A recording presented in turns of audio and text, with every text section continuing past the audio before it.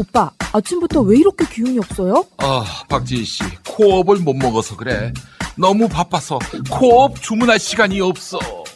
김엄마 같은 분들을 위한 코업 정기배송 2+2 이벤트. 코업이 자동으로 결제하고 보내드리는 정기배송 서비스를 시작합니다. 한 번 신청하면 떨어지기 전에 알아서 보내주니까 귀찮게 매번 주문할 필요가 없습니다. 페로산 마카와 멀티비타민을 한 번에 코어업. 정기배송 신청하면 2+2 편리함 2배, 선물 2배. 검색창에 코어업 검색하세요.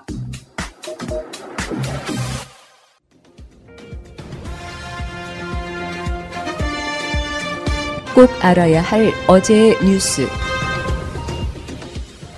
부산 시민들에게 가덕도 신공항 추진에 대해 어떻게 생각하는지 물었습니다. 찬성한다는 의견이 72.4%로 반대 19.7%보다 4배 가까이 높았습니다. 더불어민주당 지지자의 85.1%, 국민의힘 지지자도 69.9%가 찬성하는 등 지지 정당과 무관하게 찬성 의견이 많았습니다. 이번 선거에서 신공항 추진이 어느 쪽에 유리할지 묻자 여당에게 유리할 거라는 답이 32%, 야당에게 유리할 거라는 답은 9.3%였습니다. 하지만 절반에 가까운 47.4%의 응답자가 별 영향이 없을 것이라고 답했습니다. 최근 국민의힘 김종인 비상대책위원장이 제안한 한일 해저터널에 대해선 반대 53.2, 찬성 30.8%로 나타났고 특히 모든 연령대에서 반대 의견이 많았습니다. 정당별로는 민주당 지지자의 73.2%가 반대한 반면 국민의힘 지지자는 찬성 46.6, 반대 34.1%로 찬성 의견이 높았습니다. 이번 선거의 성격을 묻는 질문에는 정부 여당 심판을 위해 야당에 힘을 실어줘야 한다는 답이 51.7%로 안정적 국정 운영을 위해 여당에 힘을 실어줘야 한다는 답 38.2%보다 많았습니다. 부산 지역의 정당 지지도는 국민의힘 39.1, 더불어민주당 33.3, 국민의당 4.6, 정의당 3.6%였습니다. 이번 조사는 MBC가 코리아 리서치에 의뢰해 지난 8일부터 이틀 동안 진행됐으며 더 구체적인 내용은 중앙선거 여론조사 심의위원회와 MBC 뉴스 홈페이지에서 확인할 수 있습니다. MBC 뉴스 최경재입니다. 문준용 씨가 곽상도 의원의 주장을 반박했습니다. 지원 신청서는 20여 쪽에 달하고 예전 실적, 사업 내용, 기대 성과, 1,400만 원이 필요한 이유 등이 작성되어 있다고 밝혔습니다. 마치 자신이 서류를 성의 없이 낸 것처럼 주장한 곽 의원이 틀렸다는 겁니다. 앞서 곽 의원은 준용 씨가 피해 사실 확인서에 불과 4줄만 쓰고도 지원자로 선정됐다는 의혹을 제기한 바 있습니다. 준용 씨가 반박하자 곽 의원은 준용 씨의 지원 서류 총 9장을 확보하고 있다고 설명했습니다. 서류를 확보하고도 일부러 4줄만 써낸 것처럼 부각시킨 게 아니냐는 지적이 나옵니다.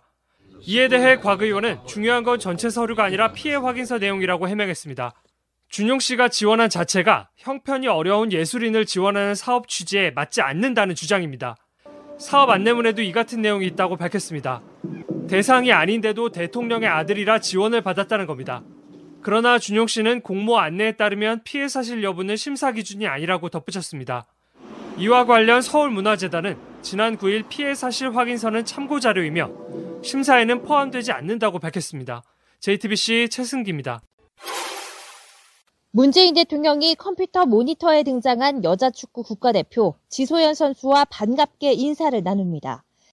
설 연휴를 맞아 문 대통령이 우리 국민 8명과 영상통화를 통해 직접 소통에 나선 겁니다.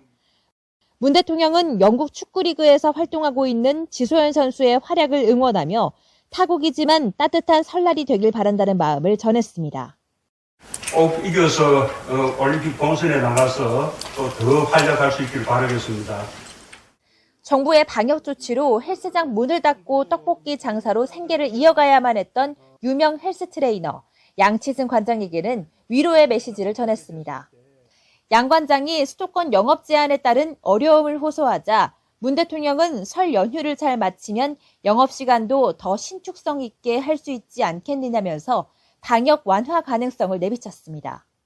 설 연휴만 무사히 잘 마치면 우리 양 관장님 바라시는 대로 좀 영업 시간도 좀 더 신축성 있게 할 수 있지 않을까 생각하는데요. 환경보호 운동에 앞장서고 있는 배우 류준열 씨와의 통화에서는 탄소 중립이 전 세계의 과제라는 점에 대해 공감대를 나눴습니다. 문 대통령은 완치된 후배를 플래카드로 환영하며 코로나 미담 사례를 남긴 홍천 오한초 졸업생 학생 3명에게도 따뜻한 배려에 대한 감사를 표했습니다. 코로나가 종식된다면 뭐가 가장 하고 싶으냐는 학생들의 질문에 문 대통령은 정말로 마스크를 벗어던지고 만세를 불러보고 싶다고 답했습니다. 이 밖에도 문 대통령은 50년 넘게 서울의 철거민과 빈민을 위해 힘쓴 달동네 대부 안광훈 신부와 후천성 청각 장애를 딛고 연기 활동을 하고 있는 배우 이소별 양과도 새해 덕담을 나눴습니다. 청와대는 이번 통화에 선정된 국민 8명이 각각 용기와 도전이라는 메시지를 담고 있다면서 명절을 맞아 문 대통령이 국민과 영상통화를 한 건 처음이라고 설명했습니다. YTN 차종인입니다. 차기 대통령 선거일은 내년 3월 9일. 민주당 이낙연 대표가 대선에 출마하려면 선거 1년 전인 다음 달 9일 전에는 대표직을 내려놔야 합니다. 설 이후 곧장 열릴 2월 국회가 사실상 대표로서 마지막 행보입니다. 3월 초 이 대표의 사퇴를 기점으로 여권 내 대선 판도도 요동칠 전망입니다. 최근 각종 여론조사에서 선두권을 달리고 있는 이재명 경기도지사는 부쩍 목소리를 높이고 있습니다. 최근 당의 난색에도 경기도 재난소득을 강행하는가 하면 기본소득제에 회의적인 이 대표 정세균 국무총리를 향해 4대적 열패의식을 버려야 한다. 불가능을 가능케 하는 것이 정치라며 직격탄을 날리기도 했습니다. 대정부 질문을 치른 정세균 국무총리도 코로나 대응, 특히 손실보상제를 강하게 밀어붙이며 자기 목소리를 내고 있습니다. 이들 모두 수면 아래에서 국회의원, 당원들과 잇따라 만나며 외연을 넓혀가고 있는 것으로 전해집니다. 여기에다 추미애 전 법무부 장관, 유시민 전 보건복지부 장관, 이광재 의원, 이인영 통일부 장관 등도 차기 후보로 자천타천 거론되고 있습니다. 민주당 당원 당규에 따르면 선거 180일 이전에 대통령 후보를 정해야 해 선거 일정을 고려하면 4월 말 5월 초에는 경선 도전자들이 수면 위로 떠오를 전망입니다. 연합뉴스TV 이준음입니다. 여성 멸시 발언으로 파문을 일으킨 모리 요시로 도쿄올림픽 패럴림픽 조직위원회 회장이 사퇴 의사를 표명할 것으로 보입니다. 현지 언론에 따르면 모리 회장은 여성 멸시 발언과 관련해 사임할 의향을 굳혔고 내일 사의를 표명할 전망입니다. 앞서 모리 회장은 여성 이사 증원 문제를 언급하면서 여성이 많은 이사회는 회의 진행에 시간이 걸린다고 발언해 논란이 제기됐습니다. 바로 시작하고 빨리 보내드려야지 명절 보내는 느낌이 있을 거 아니에요. 자, 코어 PPL 전담 이덕준 변호사. 네, 코어 PPL 극찬 만든 새해 선물 코어업 광고입니다. 코어업이 새해 선물로 애플워치를 드립니다. 애플워치입니다. 정기 배송을 선물하시면 2+2 혜택과 함께 추첨을 통해 애플워치를 드리고 있어 반응이 뜨겁습니다. 코어업 정기 배송이 설 선물로 주목받는 이유. 페루산 마카와 멀티비타민, 아연 등 활력과 면역에 필요한 다양한 원료가 들어간 코어업을 한 달에 2만 원도 안 되는 착한 가격에 편리한 정기 배송으로 이용할 수 있기 때문입니다. 수천 건이 넘는 극찬 후기가 인정합니다. 나와 가족 그리고 지인에게 활력과 면역을 선물하세요. 설 연휴 기간에도 이벤트는 계속됩니다. 검색창에 코어업 검색하세요. 이제 뭐 페루산 마카, 멀티비타민, 아연 이제 뭐 암기할 것 같아요. 이제. 네, 저는 새벽에 집에 들어가면 일단 샤워를 하죠. 그리고 잠자기 바로 직전에 코어업 2알을 먹어요. 나는 코어업 2알을 먹고 우리 강아지 살랑이는 간식을 먹습니다. 저는 저희 아기가 8시에 자서 한 새벽 2시, 1시 그 사이에 깨거든요. 그때 분유를 먹이고 제 자는데 그 분유를 타면서 저는 먹습니다. 분유를 타면서. 분유를 직접 타주시는 거예요? 제가 둘째랑 같이 자니까. 아, 그러시군요. 대단하시네요. 요즘 남자들 이래야 돼. 안 그러면 쫓겨나요. 멋있다. 푸나님도 예전에 애 키울 때 분유 타시고 그러셨죠? 뭐 분유만 탔겠어요. 똥기저귀 갈고 설거지하고 젖병 소독하고 아이고. 와, 대단하시다. 저는 노코멘트 하겠습니다. 저 안 해보신 저 표정은 저 뭐예요? 저 양반 저거. 아니, 그런 게 있나요? 그러니까요. 저도 노코멘트 하겠습니다.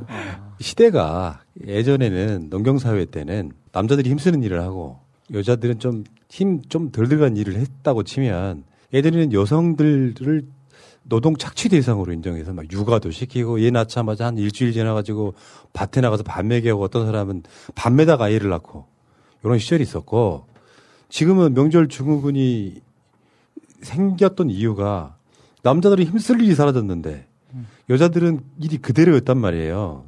그러니까 이 명절에도 이렇게 지금 아마 이 방송 보시면서 전 부치는 분들 계실 거예요. 지금 전 부치시는 분들 1번. 그 전 부치시는 분들 입장에서 보면 남자들이 그걸 못한다 치더라도 여러 번 하다 보면 하게 됩니다. 근데 부인들이 그런 분들이 있어요. 하지 마라.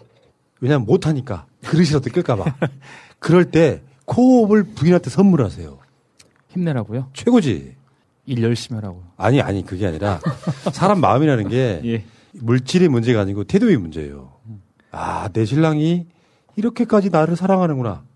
그 느낌은 더 부려먹을 수가 있어. 뭔가 마음을 주고 상대방으로부터 더 얻어내려고 하는 전략을 세워야지. 마음은 코빼기도 안 주면서 말이야.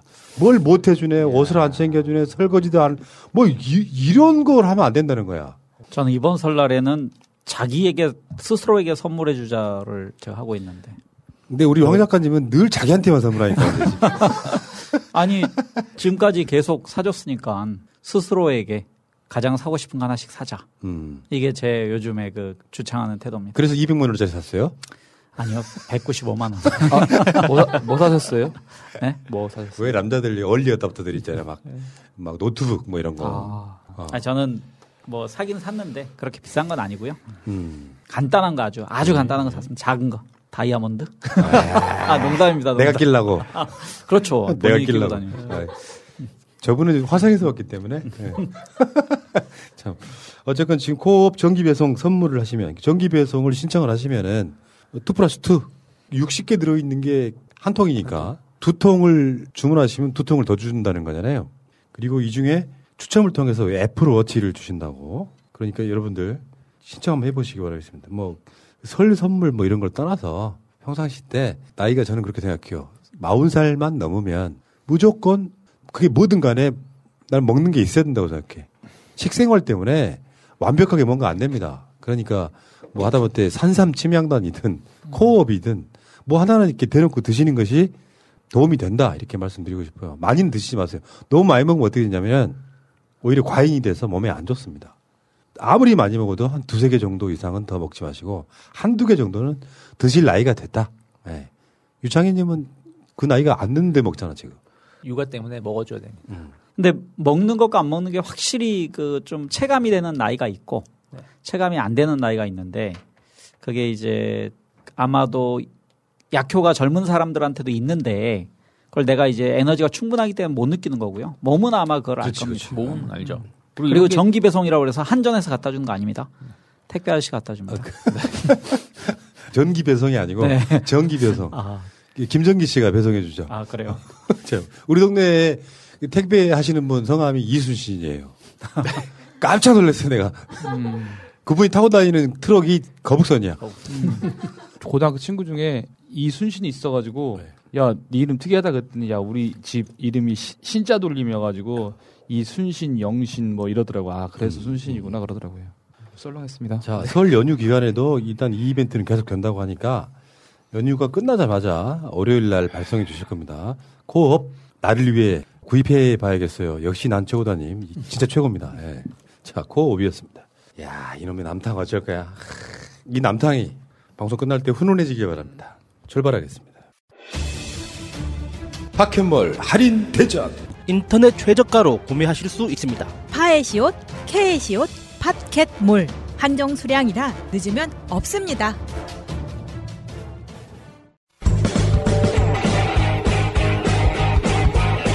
제도로서의 민주주의가 흔들리고 구타는 일은 이제 없습니다. 민주주의가 밥이고 밥이 민주주의가 되어야 합니다. 방송 시작하겠습니다. 설이고 뭐고 필요 없다. 설 따위는 우리한테 중요하지 않다. 우리는 방송인이다 하시는 세 분 나와 계십니다. 오늘은 육아를 팽개치고 그 핑계로 방송 핑계로 지금 육아를 팽개치신 우리 유창희님 나오셨습니다. 네, 안녕하세요. 뭐 육아를 내팽개친 건 아니고 5인 집합 금지를 피하기 위해서. 아, 혹시 처가에서 오셨어요? 아니면 시댁에서 오셨어요? 저는 집에서 왔죠. 아니 말고 집에 5인 집합 금지를 피해서. 네. 저희 장모님. 장모님 오셨구나. 네, 장모님 또 장모님 또. 장모님 오셨습니다. 그럼 뭐 거기 지금 내가 볼 때 4인인데. 아, 그렇구나. 그러니까 제가 피해야죠. 5인. 네, 잘했네. 제가 거기 끼면 5인이 되고 벌금을 내기 때문에 특히 요즘 층간 소음이 밑에 집하고 관계가 안 좋아서 바로 신고하면은 바로 현행범이 되기 때문에 그것을 네. 피해서 제가 잠시 왔습니다. 새날 방송 최고다 진짜. 할줄을 도와주잖아요. 그리고 방송을 하고 있기 때문에 뭐 인증도 확실히 되는 거죠. 그렇죠. 사실은 이게 생방송이 아닐지도 몰라. 며칠 전에 해놓고 하는 것일 수도 있어요. 우리 유창희 이 평론가 사모님 속지 마시기 바라겠습니다. 그렇게 하면 제가 위험합니다. 자, 그리고 그 옆에는 전주에서 올라온 심지어 사모님께서 역까지 발휘해주면서 네. 오늘도 방송에 하셨다는 바로 이덕준 변호사님. 네, 전주에서 올라온 이덕준 변호사입니다. 오늘 어떻든 간에 우리 설 맞이해서 바쁘실 텐데 바쁜 와중에도 새날 방송 들으시면서 재미있게 설 준비하시기 바라겠습니다. 지역 언론사 기자들한테 문자 보냈더니 새날 이야기 많이 한다면서요? 예, 제가 금요일 날 19분의 기자분들과 통화를 했는데 제 이야기를 하시더라고요. 새날 잘 보고 있고 좀 더 세게 해줘라. 너 민주당 사람처럼 세게 해줘야지. 너 괜히 거기서 중립 지키는 것처럼 해봤자 아무 영향가 없다. 좀 더 세게 해야 된다. 예. 이런 말씀들을 많이 하셨습니다. 혼을 많이 나셨구나. 예. 내가 하고 싶은 말 이렇게 지역에 계신 기자분들이. 그러니까 후나무님처럼 똑같은 생각을 하고 계시더라고요. 되게 세게 해야지. 왜 이렇게 중립적인 자세에서 얘기를 하냐. 맞아요. 그런 말씀하셨습니다. 맞습니다. 이제서야 그 기자님들 감사드리고요. 오늘 또 보고 계시겠지만 보고 계시면은 1번 보고 계시면 1번 감사드리고 자 그 다음에는 우리 황 작가님 나와 있습니다. 네, 안녕하십니까. 황 작가입니다. 우리 춘병 같은 경우는 전주에 왔는데 저는 오늘에 왔습니다. 아 전주에서 왔다고? 에이, 네, 진짜 사는 곳이 목동 아니에요? 네네. 알겠습니다. 자 전주에서 오신 이덕준, 목동에서 오신 우리 황 작가님. 일단은 이 세 분은 명절 준비는 뭐 좀 했습니까? 올해는 진짜 안 한 것 같아요. 가사 일을 안 도우려고 지금 탈출한 거잖아요, 사실은. 저는 원래 가지는 생각이 명절의 업무 최소화. 이게 제가 이제 좀 성인이 된 뒤부터 그래서 전도 붙이지 말자. 가급적이면 아무것도 하지 말자. 그럼 그러니까, 좋지요. 네. 그리고 그냥 뭐 어르신들 그냥 뵈러 가는 거기 때문에. 어르신들한테 뭐 한 500만 원씩 쏴주는데 뭘 무슨 음식을 준비하고 그래. 500원하고 10,000원을. 아니 저희는 시골집에 가서는 전을 부치고 했었는데요. 이제는 가지 않아가지고 그냥 전을 시장에서 사와가지고 먹는 정도로 했습니다. 특별하게 준비도 안 했습니다. 그렇죠. 예. 그런 시대로 바뀌고 있는 것 같아. 지금 광주에 계시는 우리 집 전부 다 모이셔가지고 전 부치고 계시더라고요. 지금 현재 방송 직전에 전화 통화를 했는데 전부 다가 그러면서 새날 방송을 본다고 지금. 자 집에 가야만 먹을 수 있는 음식들이 있잖아요. 아무리 부인이 음식을 잘해도 어렸을 때 엄마가 해주던 음식들이거든요. 기억나시는 거 한 가지씩만 명절이니까 어때요? 저는 저희 어머니 그 팥 볶음이라고 그거를 이제 많이 해주셨는데. 근데 부인 안 해주죠? 못하죠. 못하죠. 아니, 하려고 하지 않고. 그다음에 이제 팥볶음. 근데 저희 어머님이 제가 이제 고1 때 교통사고를 좀 크게 당하셨어요. 그래서 거의 뭐 이제 사망하신다. 그 지경까지 갔었는데 그래서 제가 이제 청소년 시절이 암울합니다. 그래서 학교를 막 그만둘 생각도 하고 그런 그 시절이 있었는데 그 뒤로는 그 맛이 이렇게 손에서 사라지셨어요. 그러니까 어르신들이 큰 사고를 당하면 음식의 쓴맛이 이렇게 생깁니다. 그러니까 어머님 손맛이 없어지고 그래서 저는 그다지 어머님 손맛에 대한 그리움이 비교적 없는 편. 그리고 제가 음식 먹는 스타일이 한식을 고집하지 않아요. 야, 스테이크도 썰고, 하루에 한 끼 정도만 먹고 살기 때문에 그렇구나. 별로 저는 뭐 음식에 대한 애착이 별로 없습니다. 알겠습니다. 처음부터 김이 좀 빠졌는데. 네. 아니 저한테 먼저 어쨌든 팥볶음이 다음에. 네. 저는 뭐 어머니께서 음식을 워낙 잘하셔가지고 뭐 한 가지라고 말씀드릴 수는 없고요. 지금 생각나는 것도 뭐 홍어탕, 뭐 홍어전, 명태전, 뭐라고 해야 될까요? 그다음에 뭐 식혜도 뭐 호박 식혜, 생강 식혜. 워낙 음식을 잘하셔가지고 지금도 집에서 와이프가 무슨 음식을 하면 맛있냐고 물어보면 그냥 먹을만해 이러면 막 맨날 뭐라고 해요. 시골 가서 먹으면 맛있다고 얘기하면서 왜 자기한테 맨날 먹을만하다고만 얘기하냐고. 그래서 먹을만하다고만 얘기해도 되게 수준급의 식사인데 그렇죠. 왜 이러지? 이런 고민을 저번에 했었습니다. 그 늦가을에 우리한테 전주희 씨 집안에 전주희 씨가 아닌가요? 저 광주희 씨라니까요. 광주희 씨 집안에 김치를 보내줬어요. 최근에 꺼내서 먹는데 너무 맛있는 거야. 와. 근데 그 부인들의 그 음식은 또 아이들이 그리워하겠죠. 그러겠죠. 그러겠죠. 그렇지. 유창희 평론가님은? 저 솔직히 딱히 뭐 그런 건 없는데 저희 장모님 자랑하려는 게 아니라 저희 장모님은 찜 같은 걸 잘해줘. 찜. 그러니까 뭐 김치찜이라든지 뭐 이런 걸 잘해주시는데 김치를 또 저희 엄마가 김치를 잘 담그세요. 그 김치로 김치찜을 해주시면 되게 맛있더라고요. 그저께도 그 등갈비하고 김치하고 해서 김치찜을 해주셨는데 맛있게 먹고 왔어요. 어렸을 때 추억 같은 건 없는 거예요? 어렸을 때 장모님 음식만 맛있다 이런 거예요 지금? 제가 아직 어리다 보니까 어렸을 때 특별하게 지금 어리다고? 네, 어리다 보니까 머리 피도 안 마른 것이 고향 내려가면요 명절에 둘째 아들이 잘 먹는다고 그 고구마 줄기 있잖아요. 그거 이렇게 순. 그거하고 생선이랑 이렇게 졸여주는 게 있어요. 있죠. 근데 내가 음식을 먹는데 집에서 지금 현재 음식을 먹는데 내가 왜 입맛이 없나 이렇게 생각을 해봤거든요. 간이 너무 싱거워. 그러니까 엄마들 우리 시골에서의 음식 간이라는 게 밥 반찬을 해야 되기 때문에 좀 짭짤했단 말이에요. 근데 요즘에는 짜게 안 먹는 시대라서 음식이 너무 싱거워서 입맛이 더 안 나는 거예요. 그래서 내가 처음으로 요구를 해봤지 최근에. 좀 짜게 해달라고. 근데 엄마가 해준 그 고구마 순하고 생선하고 절여서 먹는 그거는 막 한 3공기 먹을 수 있을 것 같은데 음식을 못하는 사람이 아닌데도 어렸을 때 그런 입맛들이 안 돌아오더라고요. 슬픈 이야기지 뭐. 근데 지금쯤은 좀 아내의 음식 솜씨에 적응될 때도 되지 않았습니까? 아니 싫다는 건 아니에요. 싫다는 건 아니죠. 못하는 음식은 아닌데 가끔씩 어쩔 때는 이렇게 엄마가 해주는 음식을 먹고 싶을 때가 있습니다. 다들 안 그러세요? 그럴 때 있죠. 몰래 가서 먹고 오세요. 저도 몰래 가서 먹고 오는데 일삼아서 갔다 오려고 하면서. 그러니까 엄마가 자식을 키워가지고 자기 품에서 이렇게 내보내잖아요. 어머니는 광주에 사시고 아들은 서울에 사는데 잘 생각해보면 1년에 많이 만나봐야 2-3번이야. 사실 내 자식의 의미는 전화 통화하는 것 빼고 나서 큰 의미는 없어요. 맞아요. 근데 가끔씩은 이제 한 반년에 한 번 엄마가 해주는 그 고구마 순과 생선 조림을 먹을 때는 이상하게 왈칵 눈물이 나더라고. 나만 그런가? 그러니까 그 음식이란 게 실은 대표적인 그 다른 가족과 구분되는 문화죠.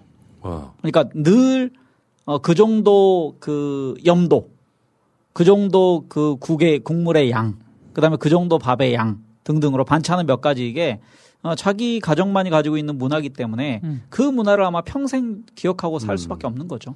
저도 오늘 2시 20분 전주역에서 KTX를 타고 올라왔는데 어제 저녁에 어머니께서 전화 주셨더라고요. 설에는 못 오니까. 먼저 전화 안 했어요? 먼저 주셨어요? 예, 통화를 좀 했습니다. 이거 불효자 같은데. 아닙니다. 이게 그 전에 뵀기 때문에 근데 전화를 주셔가지고 횟감하고 그 홍어 횟감하고 명태전을 오늘 부칠 거니까 낮에 와서 가져가라. 혼자 와서 가져가라. 근데 이제 제가 어머니 이제 방송을 준비해야 돼서 갔다 오면 시간이 좀 걸려서 안 되겠습니다. 제가 설날 당일날에 저만 가서 가지고 오겠습니다라고 말씀을 드렸네요. 홍어 횟감이 아주 이게 또 손이 많이 가거든요. 아니 그럼 어제부터 방송을 준비하신 거예요?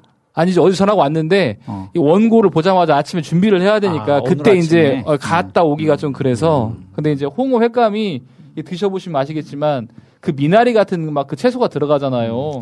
그거 엄청 맛있거든요. 그래서 옛날에 설 끝나고 나면 항상 이게 좀 싸주셨는데 이제 오늘은 못 가니까 이제 내일 한번 가서 가져오겠습니다. 있는 집이네.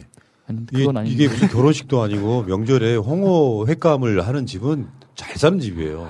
그런가요? 요즘에는 내가 고등학교 때 광주에 가면 양동시장이라고 해서 네. 꽤 큰 시장인데 그때 기억하기에 국산 홍어 한 마리에 40만 원이었습니다.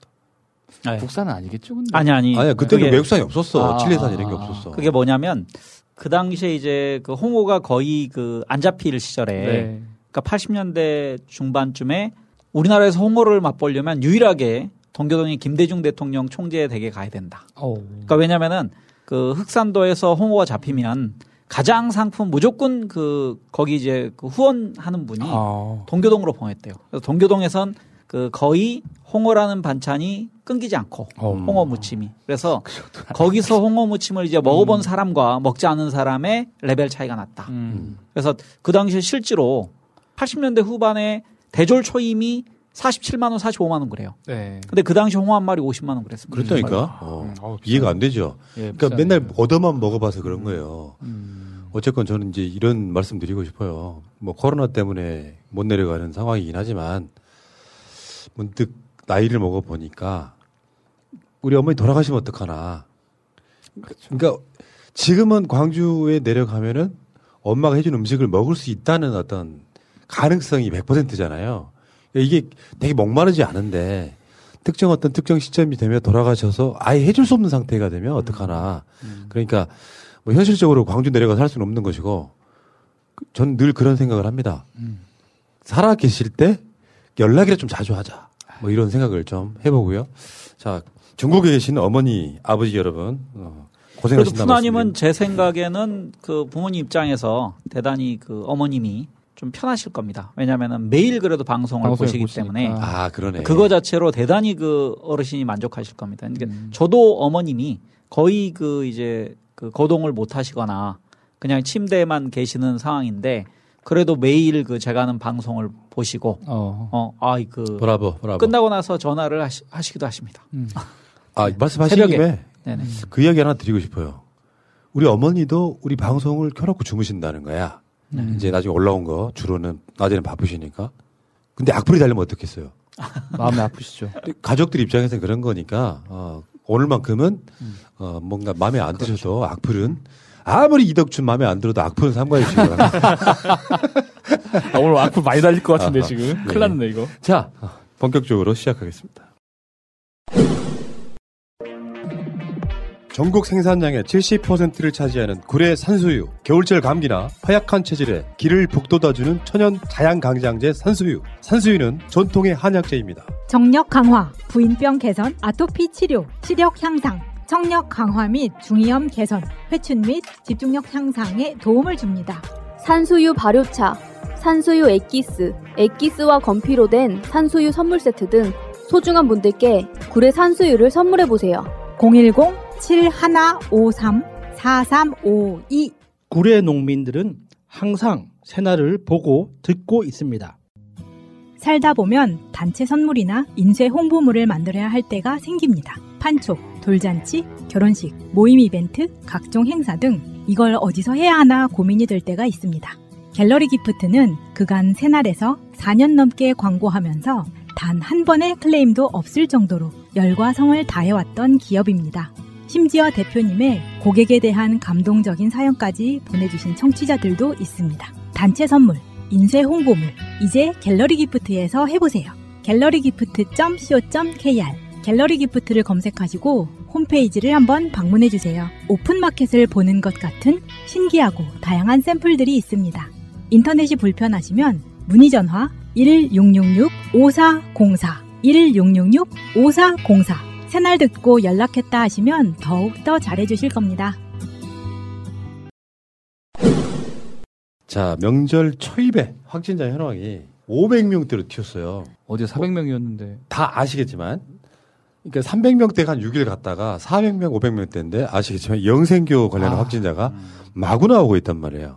지금 영생교 부천에 있는 영생교에서 나온 확진자가 또 그분들이 또 그 동네에서 또 학원 강사하고 그러면서 숫자가 이렇게 확 튀어버리면 진짜 애타는 사람들은 제가 봤을 때 고향에 계신 부모님이 아니고 그 동네 자영업자분들이세요. 그 이야기 들어보니까 어디 어느 지역에 확진자 나왔다 그러면요. 동네 사람들이 아예 가게를 안 갑니다. 이렇게 해서 이렇게 공분을 살 이런 상황은 안 되지 않겠습니까? 소위 말하면 그 최태민의 영생교 아닙니까? 아니 뭐 꼭 이게 최태민 연생교뿐이 아니라 어쨌든 우리 기독교 관련된 단체에서 계속 이런 식으로 산발적으로 뭐 50명, 100명 뭐 이렇게 나오고 있다 보니까 엄밀히 따지면 코로나 우리나라 같은 경우는 종식이 됐을 수 있었는데 이 교회 시설 때문에 몇몇 개념 없는 교회 시설 때문에 이렇게 되고 있다 생각하고 있고 어쨌든 5인 집합 금지를 국민들이 지금 희생을 하고 있고 또 이번에 만약에 설 때 가족 간에 이런 집합금지를 어겨서 코로나가 이게 전파가 되면 구상권을 청구하겠다고 얘기를 하는데 이런 단체에다가 구상권을 어떻게 청구를 하고 있는지 그리고 그것이 어떻게 진행되고 있고 어떤 식으로 진짜 끝까지 받아내고 있다는 것을 저는 널리 공표해야 된다 생각을 해요. 그런 것들이 어떤 알려지지 않으니까 이런 좀 무개념한 단체 활동들을 계속하는 것이 아닌가. 솔직히 말해서 그런 것이 정말 강력하게 추진되고 있다고 전 국민에서 보도가 된다라면 이런 것도 좀 잦아들지 않을까 생각하고 있는데 이런 것은 정말 우리가 좀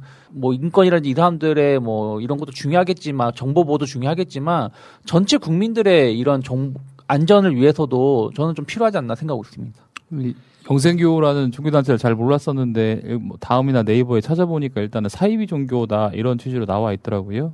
그리고 확진자가 벌써 영생교로 인해서 100명이 넘는다는 종전의 뉴스가 있었고 근데 더 문제는 일부 관련된 사람들이 검사도 거부하고 있다고 합니다. 그리고 좀 황당한 설교 내용들이 있는 것 같더라고요. 마치 뭐 바이러스가 마귀의 영이다 이런 얘기를 하고 기도문을 외워서 방역을 해야 된다 이런 얘기를 하고 있어서 이런 황당한 설교에 정말 넘어간다는 것도 의아하기도 하고 그리고 자기들끼리 모여가지고 뭐 자기들만의 어떤 이념을 공유하거나 뭐 신을 믿거나 이런 거에 대해서는 뭐 문제를 삼지 않겠지만 그래서 다른 외부의 사람들에게 피해를 주는 것은 좀 부적절한 것 같습니다.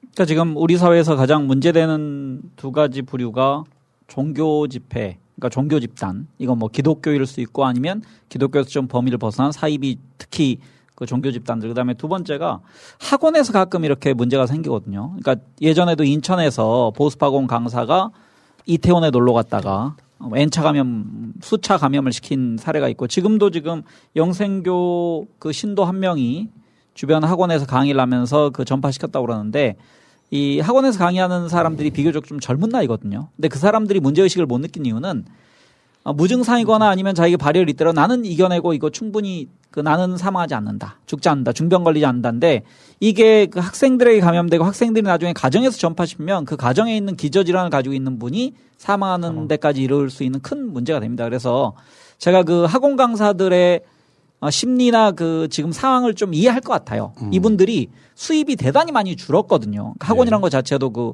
공교육은 국가에서 월급이 나오잖아요. 하지만 사교육은 어쩔 수 없이 수강료를 통해서 본인의 그 경제적 이득을 취할 수밖에 없는 구조지만 좀 장기적으로 생각하셔야 됩니다. 이게 좀 빨리 그 코로나가 극복돼야 학원도 본격적으로 사교육이라는 곳에서 영업 활동을 할 수 있는 것이지 지금 만약에 작은 이 소탐 대실한 게 이게 딱 맞는 지금 예거든요. 그래서 이런 그 학원 선생님들이 특히나 좀 각성해야 된다. 지금 이제 영생교 이야기가 나오면은 많은 분들이 저거 사이비인데 그러면 사이비가 아니라고 불리는 뭐 기독교 계통은 크게 큰 문제 없습니까? 난 내가 봤을 때 이 기독교 특히 개신교 계통에 계시는 분들이 그런 책임의식을 가져야 된다고 생각해요.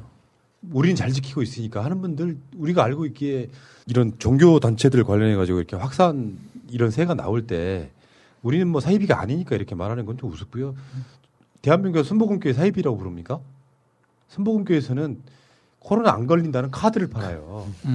뭐 마귀가 어쩌고저쩌고 하는 이런 거 있잖아요. 중세 때 패스트로 유럽 인구의 3분의 1이 죽었어요.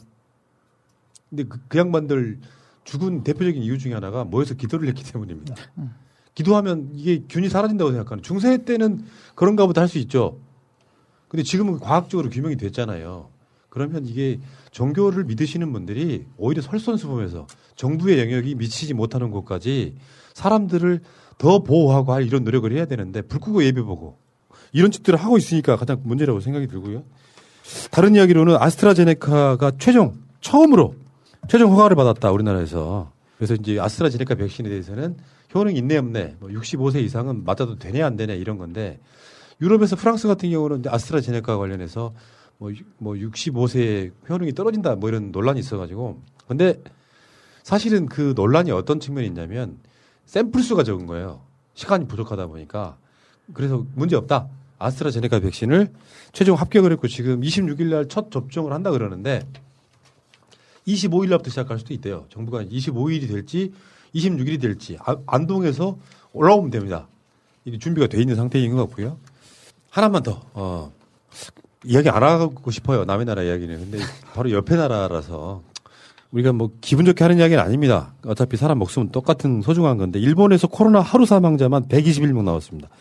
역대 최다치라고 하는데 이 일본의 누적 사망자가 6,739명이에요. 인구는 한 1억 2천쯤 되니까 대한민국이 약 2배쯤 되고요.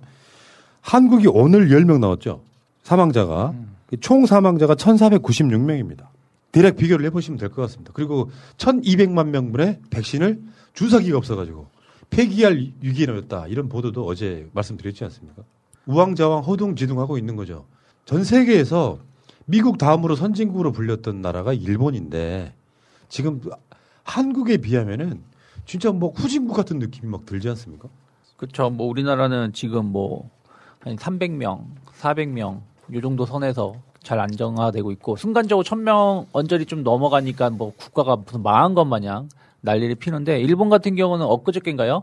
1,000명대로 내려앉았다고. 그러니까 2,000명, 3,000명 되던 것이 1,000명대로 내려앉았다고 방역에 성공하고 있다고 막 자화자찬하는 뉴스가 나온 정도하고 비교해 본다라면 진짜 우리나라 방역은 선진국 수준 이상으로 잘하고 있다고 생각하고 있고 백신 그렇게 노래를 부르면서 정부를 공격하던 기레기들이 이제는 백신이 준비가 다 되니까 이제 와서 또 말씀하신 것처럼 65세 이상에서는 효과가 좀 낮아질 수 있다라는 것을 그 내용만 따다가 또 뭐 아스트라제네카 백신에 대해서 또 뭔가 불안감을 증폭시키는데 그 효과가 좀 조금 낮다라는 것도 화이자라든지 이런 쪽에 내용 나온 것은 한 90%에서 95%인데 아스트라제네카는 한 60%에서 한 70% 내외 정도인 것을 가지고 마치 효과가 없는 것처럼 보도를 하고 솔직히 저는 그렇게 생각해요. 물론 이게 이제 mRNA 백신이기 때문에 다른 백신보다는 그 효과가 높게 나오는 게 당연하겠지만 90%가 중요한 건 아니다. 우리가 일반 독감 백신도 한 70%, 60% 정도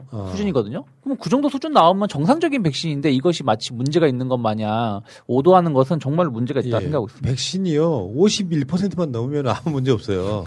60%대를 기록하고 있는 백신을 문제가 있는 것처럼 다시 한번 말씀드립니다. 백신 가격 때문에 효능 차이가 있는 건 아니에요. 백신 가격을 책정할 당시에 어떤 상황이나 물가 때문에 그런 거죠. 그리고 또 어떤 용도로 만들어진 백신이냐, 이익을 위한 백신이냐 아니냐, 뭐 이런 것들이 포함되어 있기 때문에 지금 우리나라에서는 백신을 개인이 골라 맞을 수는 없죠. 그렇죠. 내가 맞을 백신이 무슨 백신일지 아무도 모르는 거예요. 현실적으로는. 근데 지금 뭐 요양시설 같은 데 계시는 분들이 처음으로 맞지 않습니까? 그러면 여기에 계시는 분들 같은 경우는 아스트라제네카 백신을 맞을 텐데 이런 게 있어. 화이자 백신이나 이런 백신은 마이너스 70도 이런 게 있잖아요. 그럼 거기 뭐 동네 뭐 보건소나 체육관 같은 데 마련된 시설에 가서 맞으면 되는데 요양병원에 계시는 분들은 그런 백신 맞기가 현실적으로 접근성이 떨어져요. 그러니까 상원에서도 맞는 게 가능한 아스트라제네카 백신 같은 백신이 훨씬 더 가능성이 높아지는 거죠. 그러니까 아스트라제네카 백신이 제일 먼저 오는 이유도 그런 거랑 연관이 있는 거예요. 진짜 우리 K방역 관련해서 누차 말씀드리지만 우리 대한민국 국민들 스스로 자긍심을 가져도 충분하다 이런 말씀 다시 한번 드리고요.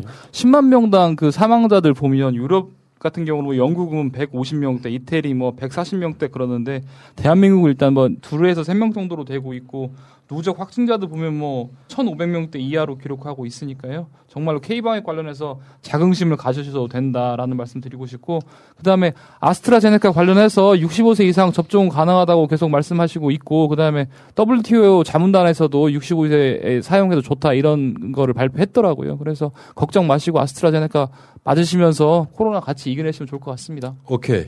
일본이 지금 아까 사망자 말씀하셨는데 사망자가 뭐 121명이라고 그랬는데 그거보다 더 심각한 게 실은 확진자였거든요. 그러니까 12월 28일 이후에 확진자가 계속해서 4,000명, 3,000명대였어요. 근데 일본에서 지금 2,000명대로 떨어졌다라고 특보가 나올 정도로 우리에 비하면 우리는 지금 뭐 400명 넘으면 아주 긴장하고 500명 넘으면 아주 난리 나는데 일본은 우리보다 그 훨씬 더 지금 확진자가 많이 증가하고 있고 2,000명대로 떨어진 걸 안도에 한숨을 쉴 정도로 그런 일본 상황과 우리 상황은 완전히 다르다. 그리고 이번 코로나를 통해서 전 세계적으로 그 국가 시스템이 잘 갖춰져 있는 나라의 순위가 바뀌고 있는 것 같습니다. 그러니까 옛날에는 유럽이 정말 그 좋은 국가, 그다음 미국이란 나라가 아주 선진화된 국가라고 생각했는데 일본도 마찬가지고요. 오히려 우리나라, 대만, 뭐 싱가포르 등등 나름대로 이렇게 중앙 집권이 좀 확실한 나라들 아니면 대통령제를 확고히 하고 있는 나라들, 뭐 이런 나라들이 오히려 더 그 선진화돼 있는 시스템을 가지고 있지 않은가 여러 면에서 새롭게 뭐 국가들을 좀 봐야 될 것 같습니다. 다시 한번 비교만 간단히 해드리고 이 의견을 마칠게요. 일본은 누적 사망자가 6,700명 정도 되고요. 한국은 사망자는 1,496명, 일본은 6,739명, 그리고 누적 확진자는 일본이 41만 명, 한국이 8만 2천 명 정도 됩니다. 그러니까 뭐 단순 비교가 인구가 2배가 많다고 생각하시면 굉장히 쉽게 비교를 할 수 있을 것 같고, 아직도 일본이 우리나라보다 더 우월한 나라라고 생각하시는 분들은 우리나라 대한민국 어르신들 몇 분 지명은 없을 겁니다. 뭐 일본을 낮춰 부르고 뭐 비하라는 소리가 아니라 코로나를 기점으로 해서 그러니까 전 세계의 선진국이랄까 이런 순위가 바뀌고 있다. 그런 시기에 우리가 살고 있다 이렇게 말씀드리고요. 여기까지 할게요. 새가 날아든다는 여러분들의 하트를 먹고 삽니다. 잊지 않으셨죠? 하트를 꾹 눌러주세요. 오늘도 감사합니다. 코로나 2차 팬데믹의 주역이었던 바로 그 러브젤 교회 정광훈이 수갑을 찾던 게 인권 침해다. 뭐 이런 인권위에 진정을 접수했다가 변호인단이 없는 상황에서 양손에 수갑을 채웠다. 그대로 언론에 노출됐다. 그리고 인격권 등이 침해됐다 하니까 인권위가 뭐 신체 자유를 침해했다 그러면서 지금 사랑제일교회에서 억대 위자료 소송을 하겠다. 참 뻔뻔한 자예요. 왜 그러냐면 교회라고 하는 공간이 뭐 사입이든 아니든 간에 어떤 공적인 부분을 먹고 사는 측면이 있잖아요. 사회에다가 끼친 피해라는 게 있다면 죄송합니다라고 사죄하는 것이 먼저라고 생각하는데, 나를 뭐 구속하고 막 이럴 때 수갑을 채웠다는 것만으로 인권위에 이제 이렇게 해석이 나오니까 소송을 하겠다. 억대 소송하겠다. 너무 뻔뻔하지 않겠습니까? 근데 정광훈이 지가 뭐라고 억대 소송 인권이 얼마나 있는지 모르겠는데, 솔직히 인권위도 물론 이제 뭐 그 사람들 잣대 그 하나만 본다라면 뭐 인권 침해가 있을 수 있겠죠. 굳이 도주나 뭐 이런 게 없는 상황에서 억지로 수갑을 채운 것은 좀 신체 자유를 좀 억압한 내용이 없지 않아 있다라고 좀 평가를 한 것이고, 근데 여기 인권위에서도 말을 한 건 그렇게 한 것은 문제가 있을 수 있지만 그것이 언론에 사진에 찍히고 한 것은 기레기들의 특정 욕심에 의한 과도한 취재 경쟁 때문이지 경찰의 어떤 공무 집행상의 문제가 있었던 거 아니라라고 아예 판결을 그 내용에 나와 있는데, 정광훈은 경찰을 명예훼손으로 고소하겠다는, 손해배상을 청구하겠다는 건데, 손해배상 청구할 것은 이제 그 기레기들한테 있는 거죠. 기자들한테, 언론사들한테 손해배상을 청구를 해야지 왜 이거를 경찰에다가 하는 것인지 앞뒤가 맞지 않다 생각하고 있습니다. 이제 국가인권위원회라는 곳이 일단은 인권을 보호하고 어떤 인권의 보호 수위도 좀 더 높게 보장하고 이런 취지에서 만들어진 기관이고, 한 설립된 지는 20년 가까이 되는 기관입니다. 그리고 이번에 이제 그 수갑을 채운 거에 관련해서 신체의 자유를 침해했다고 해서 인권 침해다라고 결정을 했는데 이 부분 관련해서는 되게 고민을 거듭하지 않으셨을까라는 생각이 들고요. 우리가 뭐 헌법적으로 보면은 신체의 자유가 되게 기본적인 어떤 권리거든요. 왜냐하면 신체의 자유가 보장이 돼야 다른 여타의 기본권들도 누릴 수가 있어서. 그런데 이제 신체의 자유가 침해됐느냐 안 되느냐를 따져보려면 우리가 뭐 다 아시는 것처럼 그냥 뭐 비례성의 원칙, 과잉금지의 원칙으로 일단 판단을 하거든요. 지나치지 않으면 된다, 뭐 이런 건데, 그러니까 뭐 목적이 정당하냐, 피해가 적냐, 뭐 법익의 균형성이 맞냐, 여러 가지 논의가 있을 수 있는 것 같은데, 저는 오히려 좀 경찰 쪽의 얘기를 좀 더 들어주고 싶더라고요. 왜냐하면 경찰이 무슨 얘기를 했냐면, 아니 밖에서 지지하는 사람들이 다 있고, 그다음에 우리가 최소한 수갑은 채웠지만 가리개로 덮었고 이런 상황인데, 이거를 기본권의 신체의 자유를 침해했다고 하는 것은 좀 지나친 것이 아닌가라는 경찰 측의 의견을 좀 더 들어주고 싶은데.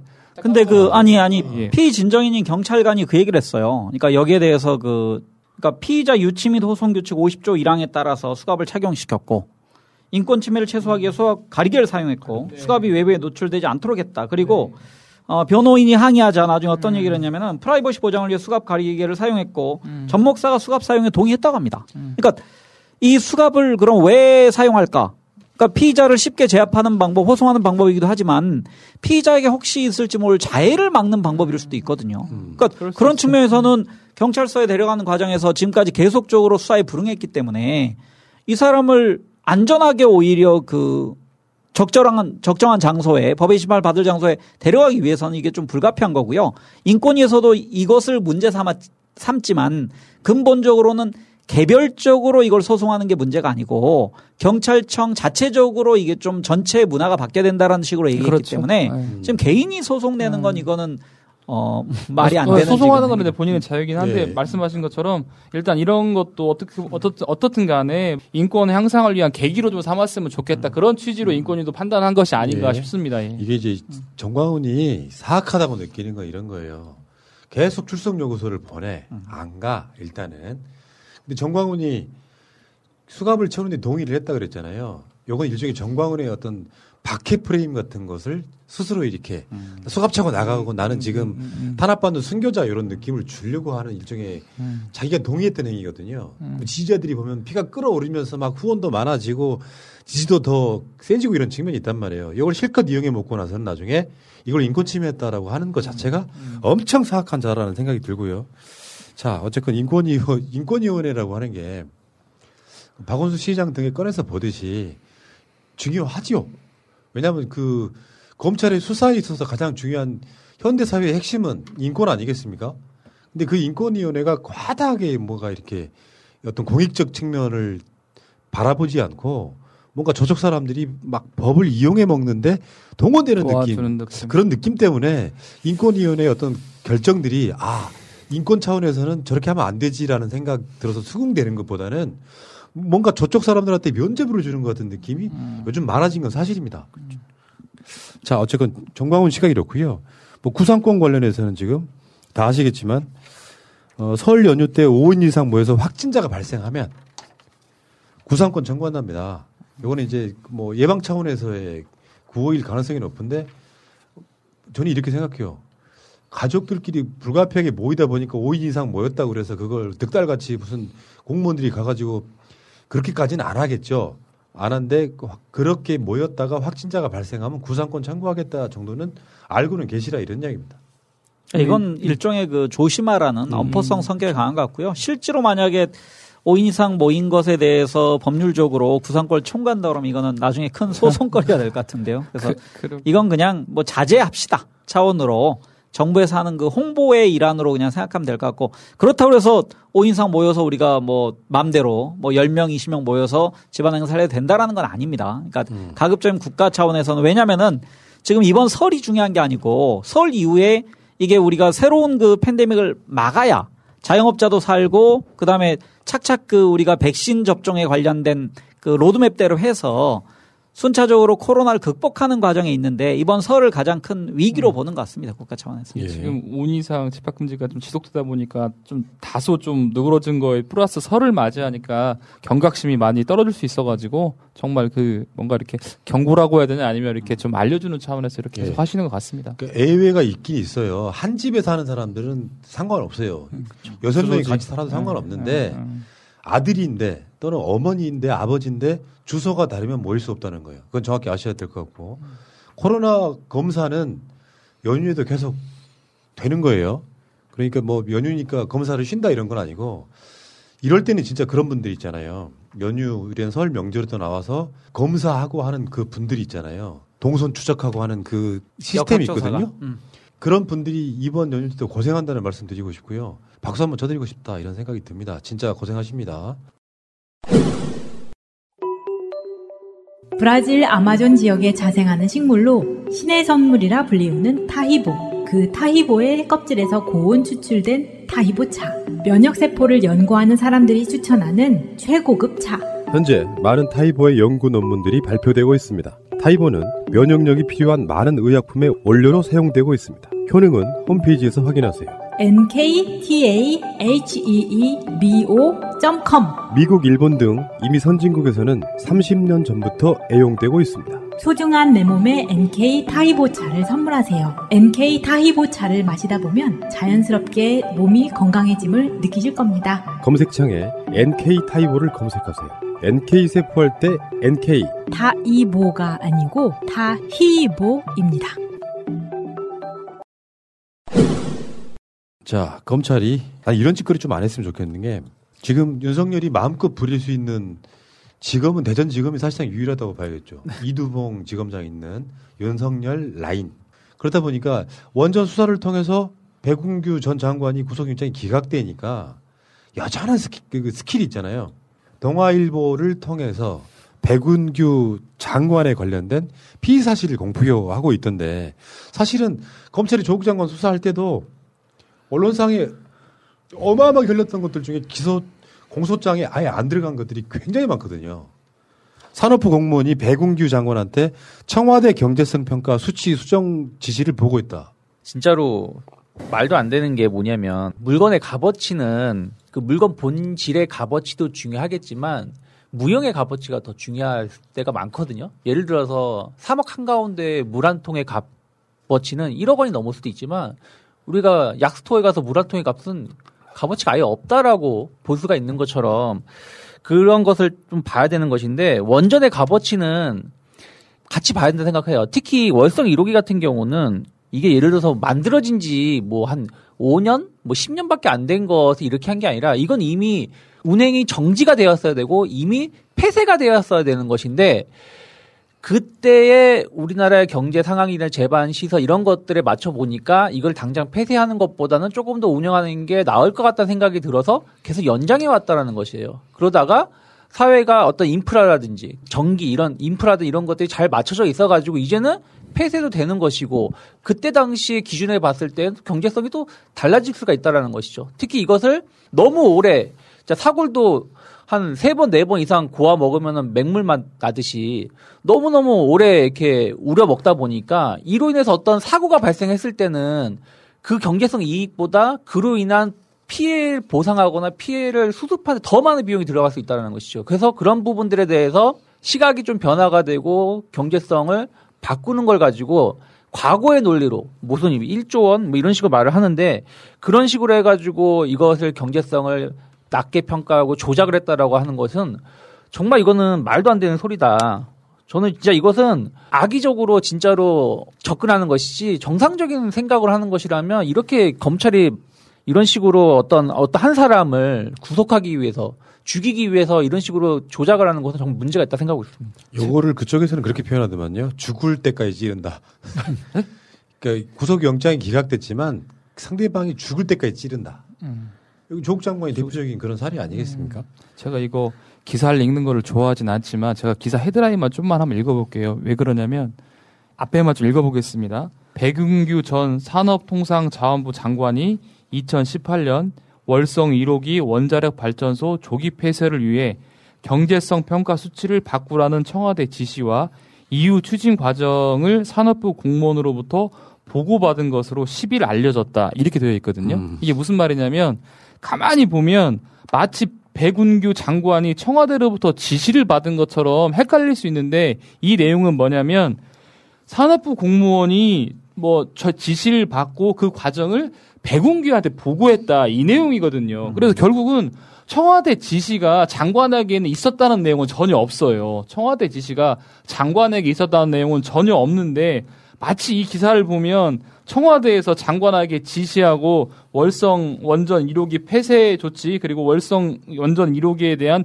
경제성 조작이 일어나는 것처럼 보일 수 있도록 기사를 쓰고 있어서 문제인 것 같고 그리고 월성 원전 1호기 원자력 발전소 관련해서는 문재인 대통령의 공약이었잖아요. 근데 이게 정책이고 공약인데 정책이라는 것은 예를 들면 90%, 98%가 맞다고 말하는 것은 정책이 아니거든요. 그냥 정답인 거예요. 그냥 하면 되는 것인데 정책이라는 것은 예를 들면 51대 49건 52대 48이건 방향성이 맞다. 이게 옳다라고 판단이 되면 밀어붙이는 게 정책이거든요. 그래서 문재인 정부에서는 원전을 축소하고 친환경 에너지 자원으로 가는 것이 맞다고 판단해서 가는 것인데 이런 걸 가지고 검찰이 수사한다는 것은 부적절하다. 이런 생각을 가지고 있습니다. 지금 문 대통령의 이 공약사항 그렇다 보니까 최희봉 당시 대통령 산업정책비서관 이 사람이 이제 문 대통령의 검찰이 이야기하고 있지 않지만 문 대통령의 지시를 받고 그러니까 사실은 이게 지금 대전지검 형사 5부의 부장검사 이상현 이런 애들의 언론 플레이인데 백 전 장관에게 청와대로부터 당장 월성 1호기를 중단할 수 있도록 경제성 수치를 바꾸라는 지시를 받은 사실과 진행 과정을 실시간으로 보고했다. 이런 세력 아니거든요. 경제성 수치를 바꾸라. 소위 말하면 조작하라. 요렇게 했다는 거잖아요. 미쳤습니까? 박근혜 때 이미 월성 원전 1호기는 가동 중단을 결정한 상태인데 굳이 이거를 수치까지 바꿔가면 조작해가면서까지 할 이유가 있습니까? 이거 저는 제가 봤을 때 공소장에도 못 넣어요. 그런데 백운규가 영장이 기각됐다고 하니까 윤석열의 수사가 기본부터 뭐랄까 좀 틀렸다. 이런 식의 역풍에 시달리니까 반대로 이런 식으로 어저께 나왔던 보도는 백운규 장관에 대해서 영장 또 칠 거야. 그리고 아니, 공무원들의 진술을 받아냈어. 지금 수치를 바꾸라고 지시까지 했다고. 이런 식으로 지금 언론 플레이 하고 있는 건데. 아니, 그러니까 지금 속을 수 없는 거죠. 예, 그러니까 이게 지금 9일 날 영장이 기각됐는데 기각된 지 며칠도 되지 않아서 막 이런 식의 뒤로 정보를 흘려가지고 영장을 다시 줄 거라고 말하는 그런 플레이가 좀 약간 저질스럽고 그리고 영장을 기각한 사유가 보면 이게 범죄 입증이 제대로 되지 않았다 뭐 이런 취지거든요. 그런데 국민적인 관심을 끌고 몇 달 동안 끌고 온 이 사건을 관련해서 그리고 혹시라도 검찰이 영장이 발부되지 않으면 뭔가 히든카드를 하나 내놔야지 이런 것도 아닐 텐데 며칠 되지 않아서 무슨 영장을 재청구하겠다고 말하는 것은 좀 부적절한 것 같습니다. 아니 이게 근데 그런 게 있잖아요. 그러니까 대전지법 같은 경우는 제가 보기에 영장 전담 판사가 한 2명쯤 될 것 같은데 서울이 뭐 3명, 4명 되기 때문에 그러면은 그 2명에서 1명의 그 지금 판단을 받았기 때문에 우린 다른 한 명한테 또 찬스를 한번 써보자 뭐 이런 것 같기도 하고 아까 말씀하신 대로 이 월성 원전 1호기는 83년에 가동에 들어갑니다. 그리고 설계 수명 연한이 30년이에요. 그러면은 2012년에 가동 중단되는 게 원래 맞는 거거든요. 그러니까 자동차를 그 설계 수명이 20년 된 그러니까 30년만 사용해 그 이상은 내가 이 안전을 전혀 보장하지 못해라는 겁니다. 근데 이게 그냥 자동차는 사고 나면 한두 명이 그냥 이렇게 손상될 가능성이 크지만 사상자가 날 경우 크지만 원자력 발전소는 만약에 이게 잘못되면 그 주변에 있는 수백만의 인명이 지금 손상될 수 있는 가능성이 있는 거거든요. 그래서 여기에 대해서 지금 그 당시에 그 정재훈 한수원 그 사장이 경제성 평가에 대해서 나는 전혀 외압이 없다. 경제성이란 잣대가 여러 개지 않냐. 그래서 감사원이 여기에 대해서 감사를 했지만 감사원의 최종 결과도 이런 거거든요.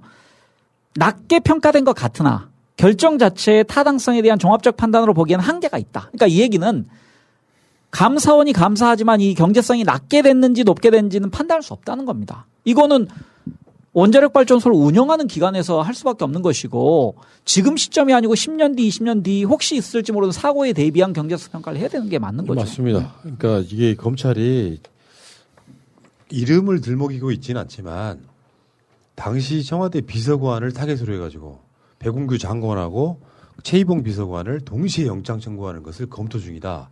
협박하는 거죠. 근데 그 뒤에 누가 있어요? 문 대통령이 있는 거 아닙니까? 그렇죠. 이런 짓거리 하고 있는 거고 사실 영장에 그 공소장에 집어넣지도 못할 것들을 계속 언론 플레이하고 이게 사실은 피의사실 공표가 되고 그 자체가 불법이고 그래서 지금 나오고 있는 이야기가 피의사실 공표에 대해서는 물론 논란이 있긴 해요. 알 권리 차원에서는 뭐 할 수도 있다 이렇게 하지만 원칙적으로는 불법이지 않습니까? 그렇죠. 그 자체가 낙인 효과가 있어서 유죄인 것처럼 되는 그래서 이거를 우리 박범계 장관이 감찰해야 된다 이런 식 이야기가 나오고 있는 건데 어쨌든 지금 윤석열 이 사람이 보여주고 있는 사실 이게 흐름이 있잖아요. 인사권은 까였고 우리 추범계 장관한테 인사권은 까였고 자기가 부릴 수 있는 수적 중에 대전지검이 지금 유일한데 월성원전 수사를 하고 있으니까 이 사람 통해서 계속 흔들어 보려고 하는 그런 짓거리가 분명히 보이는데 문제는 욕실금이 또 나오려고 하는데 입이 치새끼들은요. 입 좀 바꿔 생각을 하면 그런 거 아니겠습니까? 수사라고 하는 것이 보여주는 그 가장 대표적인 모습이 살아있는 권력을 수사하라가 아니고 공정하게 하라라고 나는 생각해요. 길거리 지나가는 사람들한테 대한민국 사법체계 보면서 누구나 다 알고 있는 용어가 있잖아요. 유전무죄, 무전유죄. 이건 그냥 기본 중에 기본이고 뭔가 기득권이 있고 나경원 같은 그런 사람들은 온갖 죄를 져도 무혐의. 이런 것처럼 대표적으로는 검찰이 보여주고 있는 모습은 그런 거 아니에요. 권력이 서슬퍼래가지고 검찰이 국정원한테 뒷조사 당할 때는 하다못해 뭐 그런 얘기가 나오잖아요. 서울시장 선거에 출마를 했는데 한명숙 총리에 대해서 피의사실을 내가지고 결국은 떨어뜨렸잖아요. 그게 현실적으로 검찰이고 검찰 자체는 자기 제 식구 감싸기는 심하게 이용되고 있고 근데 자기 임명권자한테 정책 사항을 갖고 잘하면 내가 이거 보고 그렇다니까요. 소득주도 성장이나 문재인 케어도 수사하겠네 이제. 그런 정도 상황까지 와버렸어요. 그냥 미친놈이에요. 이제 부장님 수사를 말씀하시니까 정말로 이렇게 수사를 해서 영장이 기각이 됐으면 검찰 스스로 이게 편파 수사가 아닌지 기획 수사가 아닌지 우리 수사가 뭐가 부족했는지 이런 충분한 검토를 하고 정말로 좀 더 고민을 했어야 되는데 그런 거는 뒤로 아예 하지도 않고 그냥 뒤로 예를 들면 영장 기각할 때는 소명이 부족해서 기각했다고 법원에서 심지어 그런 말까지 했는데도 불구하고 뒤로는 그냥 최이봉이랑 배웅비랑 다시 동시에 영장 청구할 거야. 거기다가 배임 교사까지 범죄 혐의를 더 씌울 거야. 이렇게 말하는 거는 정말로 좀 자기 만성무도 더 하고 나서 수사를 더 해야 될 것 같습니다. 그러니까요. 윤석열이 박수를 받으려면 나 한 200번은 얘기한 것 같아. 여야 공정하게 수사하고. 그렇죠. 그리고 검찰을 자기가 단죄할 수 있어야 돼요. 뭐야 이 새끼들이 눈사람과 술 처먹었다고? 동훈아 너 일로 와봐봐. 동아일보 채널A 기자랑 지금 이거 조작하려고 했다고? 더 호되게 다루면 윤석열 존경할 거예요. 사람들 그러지 않겠습니까? 근데 자기들 문제, 기득권의 문제, 국민의 지임에 관련된 문제는 가볍게 다루고 심지어 그 나경원의 딸 성적 올려준 거 요거는 강사의 재량권이라며. 이런 식으로 수사를 하는 놈들이 아니 다른 걸 떠나서 이런 거 있잖아요. 원전이 노후돼 가지고 박근혜 정부 때 이미 이제 폐쇄가 결정된 사안들을 갖고 수치를 조작했네 만으로 전직 장관을 구속하려고 하고 영장 기각됐으면은 난 털어야 된다고 생각해요. 최근에 조수진 11억 숨겼던 사건 있잖아요. 그 선거법 위반으로 그거 항소 포기했잖아요. 그것도 원래 11억인데 5억으로 축소해가지고 기소, 공소장 꾸미기도 했었고. 그러니까 무슨 검사가 이게 무슨 검사의 나라인 것 마냥 자기들 입맛에 안 맞으면 자기들 법적으로 재단을 해가지고 너 구속, 너 계속 구속시킬 거야. 너 어떻게 해서 내가 너 잡을 거야 하는데 명분도 없다라는 것이죠. 무슨 얘기냐면 예를 들어 우리가 고속도로를 건설하는데 사업서 편입을 했는데도 그게 뭐 나중에 안 좋았다고 해서 구속할 겁니까? 근데 그걸 이제 와서 구속하겠다는 거와 마찬가지잖아요. 말씀하신 것처럼 자기들 99만 원 세트라든지 그 멧돼지 장모, 와이프부터 좀 제대로 조사를 하고 나서 이런 거 한다면 모르겠지만 그런 것도 아닌 상황에서 진짜 검사들은 어떻게 좀 해야 되지 않을까 생각하고 있습니다. 큰딸이랑 사자성어 공부를 하는데 읍참마속을 가르쳤거든요. 읍참마속. 예. 딱 그랬는데 갑자기 훈아님 말씀하시니까 만약에 윤석열 총장이 읍참동훈을 했으면 읍참동훈을 하고 뭔가 이렇게 수사 지휘를 했으면 국민들이나 우리들도 달리 봤을 것 같아요. 그러니까요. 근데 그런 거 없이 자기 식구만 챙기고 계속 정권에 대해서 공격하는 것 같으니까 계속 이런 비난을 받을 수밖에 없는 구조다. 그러니까 또라이예요. 갖다 말하면 제가 그렇게 생각하고 그래서 이제 떠오르는 것이 공수처인데 공수처가 출범하는 게 4월 정도 되면 가능하다고 이유가 뭐냐고 물었더니 검사가 지원을 너무 많이 한 거예요. 지금 경쟁률이 10대 1이라서 면접 보는 데만 시간이 엄청 걸린다는 거예요. 그중에 검사 출신들 굉장히 많답니다. 전직 검사들. 왜 다시 돌아가려고 하는 것일까요? 그만큼 사회가 먹고 살기 힘들다는 거 아닐까요? 아 그래서 그런 건가? 아니면 다시 친정했다가 총질하기 좀 부담스러우실 텐데. 근데 이거는 제가 보기에 뭐 친정 여부를 떠나서 굉장히 공수처 검사는 실은 매력적인 직업일 수 있습니다. 왜냐하면 대한민국에서 가장 힘 있는 자리에 있는 국회의원 300명을 포함해서 그리고 검사 시절에 본인들이 전혀 건드릴 수 없었던 판사 등등. 그러니까 아마 검사 출신들에게 검찰에 관련된 수사는 안 시킬 거예요. 공수처장이. 가급적이면. 그 내부에 대한 그 수사 협조는 받지만 아마 그 검사 출신들은 다른 부서를 맡지 않을까. 그리고 소위 그냥 변호사 출신들 아니면 판사 출신 중에서 검찰에 전담 마크하는 부서를 만들지 않을까 주로 제 생각인데 지금 벌써 출범한 지 얼마 안 됐는데 이미 수백 건의 그 민원이 제기됐다고 그러거든요. 그러니까 이 중에는 물론 신빙성 있는 것도 있고 없는 것도 있고 그 지금 공수처에서 판단을 해야 되겠지만 공수처 입장에서는 그만큼 그 앞으로 그 수사할 내용이 많은 것이고 또 하나는 국민들이 여기에 대해서 상당히 기대를 가지고 있고 반대로 보면은 수사 대상자가 되는 사람들은 공수처 출범과 함께 위축될 수밖에 없다. 그러면서 가장 먼저 위축되는 게 저는 검찰이 아닐까. 그렇겠죠. 당연히. 완전히 그 전지전능하신 분들이셨잖아요. 우리는 죄 지어도 수사를 하는 사람들이니까 괜찮아. 눈사람 가서 술 얻어먹고 뇌물 받고 스폰서 있어도 괜찮아. 했던 놈들이 누군가가 지켜보이다고 생각하면 위축되죠.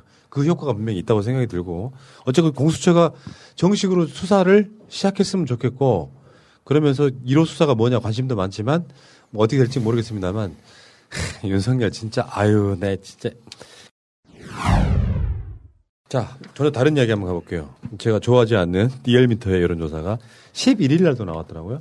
근데 일단 전국 지지율 같은 경우는 민주당 지지율이 상승하고 국민의힘 지지율이 하락하면서 뒤집혔는데 리얼미터는 그렇게 나오잖아요. 기본적으로 응답률 꽤 낮은 편이고. 근데 문제는 이제 이 지지율이 어떻게 된 거냐를 한번 분석을 한번 해보려고 그래요. 전체적으로 봤을 때 숫자를 떠나가지고 한번 전체적인 그 특성을 한번 보겠습니다. 양당 지지율 분석인데 더불어민주당은 서울에서 6.0%가 올랐습니다. 서울에서 PK 부울경에서 3.6%가 올랐어요. 40대 10.5% 올랐고 국민의힘은 TK에서 12.1%가 올랐어요. 더불어민주당은 TK 4.8% 빠졌죠. 전체적으로 봤을 때 민주당 같은 경우는 서울과 부울경이 올랐고요. 근데 중요하죠. 왜? 선거가 있잖아요. 보궐선거가 있기 때문에 국민의 취임은 서울에서는 5.1%가 떨어졌는데 부울경에서는 4.7%가 떨어졌어요. 대구 경북에서 12.1%가 올랐어요. 그러니까 국민의 취임을 지지하시는 분들은 결속을 하고 있는데 선거에서 정작 중요한 지역은 지지율이 일주일 만에 막 5%, 6% 이렇게 떨어지지 않습니까? 폭락이 맞거든요. 여론이라는 게 그런 식으로 가는 거죠. 이거 굉장히 중요한 지점이 발견되고 있더라. 그렇죠. 그리고 연령대별로 40대에서 높아지고 있고 직업별로 보면 자영업자에서도 높아지고 있다는 것은 30대, 40대, 50대를 좀 중요하게 여기고 그 직업별로에서도 자영업자라든지 이런 부분들을 중요하게 여기는 것이 체감하는 지수가 여기서 많이 표출되기 때문인데 이런 쪽에서 높아지고 있다는 얘기는 결국에는 정부도 잘하고 있고 정당도 어떤 정책이라든지 이런 거에 대해 비전을 잘 말하고 있다. 반면에 국진당은 그러지 못하고 있다라는 것을 좀 반증하는 것이 아닌가 생각하고 있습니다. 서울에서 일단은 6.0% 더불어민주당이 일단은 그 지지율이 오른 것은 서울시장 선거 관련해가지고 우리 박영선 전 중소벤처기업부 장관이나 우상호 의원께서 열심히 좀 뭐 하고 있어서 대안도 제시하시고 이래서 오르신 것 같다는 생각이 들고요. 예. 더불어민주당이 전라 광주에서 6.7%가 떨어졌는데 제가 피부로 느끼는 민심은 이렇지 않은데 이게 왜 떨어졌나 상당히 궁금하네요. 그런 고민하실 필요가 없는 게 네네. 워낙 숫자가 적잖아요. 일단 지지하는 기본 자체가 숫자가 적잖아요. 그러면 이렇게 튈 수는 있다고 생각이 들고 이 부분은 또 다른 방식으로 이 해석을 할 수도 있어요. 이를테면 윤석열 왜 못 쳐내냐. 그럴 수도 있죠.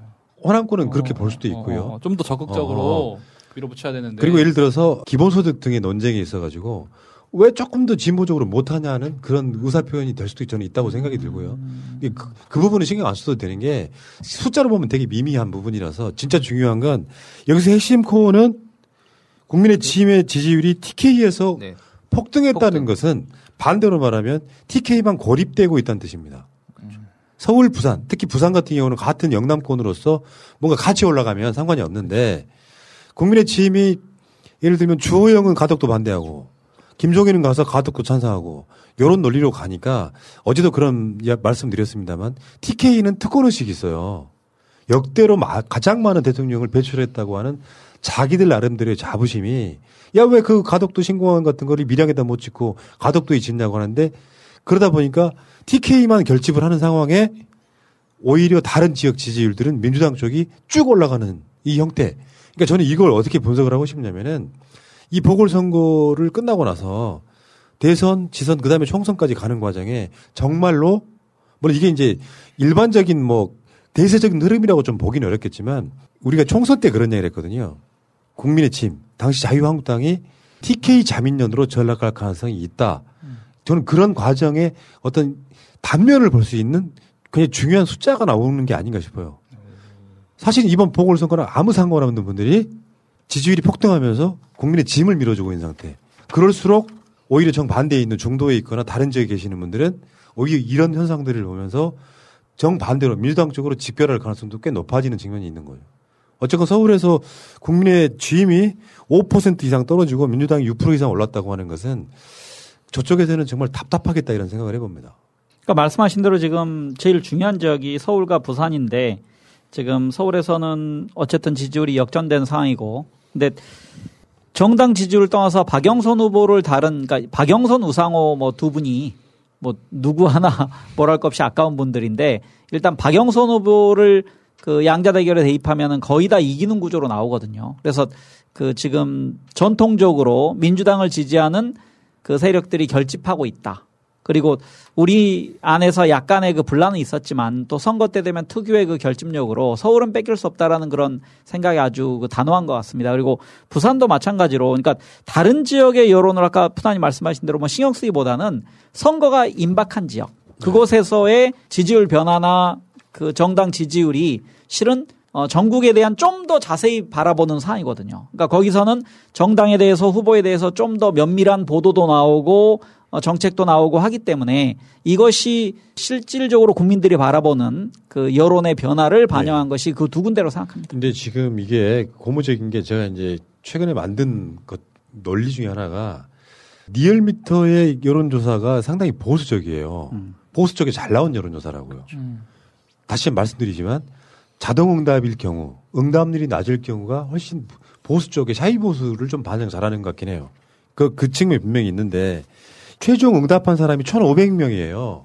1,502명이고 2월 8일부터 10일까지 3일 동안 조사한 거거든요. 응답률은 4.1%. 근데 중요한 건 여기에 여론조사 자체가 상당히 보수적이라고 하는 게 일단은 자동응답 유무선을 혼용한 방식인데 무선이 70, 유선이 20이란 말이죠. 네. 근데 이 상황에서 무선 전화 면접을 10% 넣긴 했습니다만 나머지는 다 자동응답일 거란 말이죠. 이런 과정 속에 리얼미터 조사마저도 국민의 지금 쪽에 굉장히 불리하게 나오고 있다. 그리고 나머지 여론조사 있다가 뭐 다른 방송에서도 그 분석해드릴 법한데 보통 응답률이 한 20% 이상 나오는 여론조사에서는 압도적으로 지고 있어요.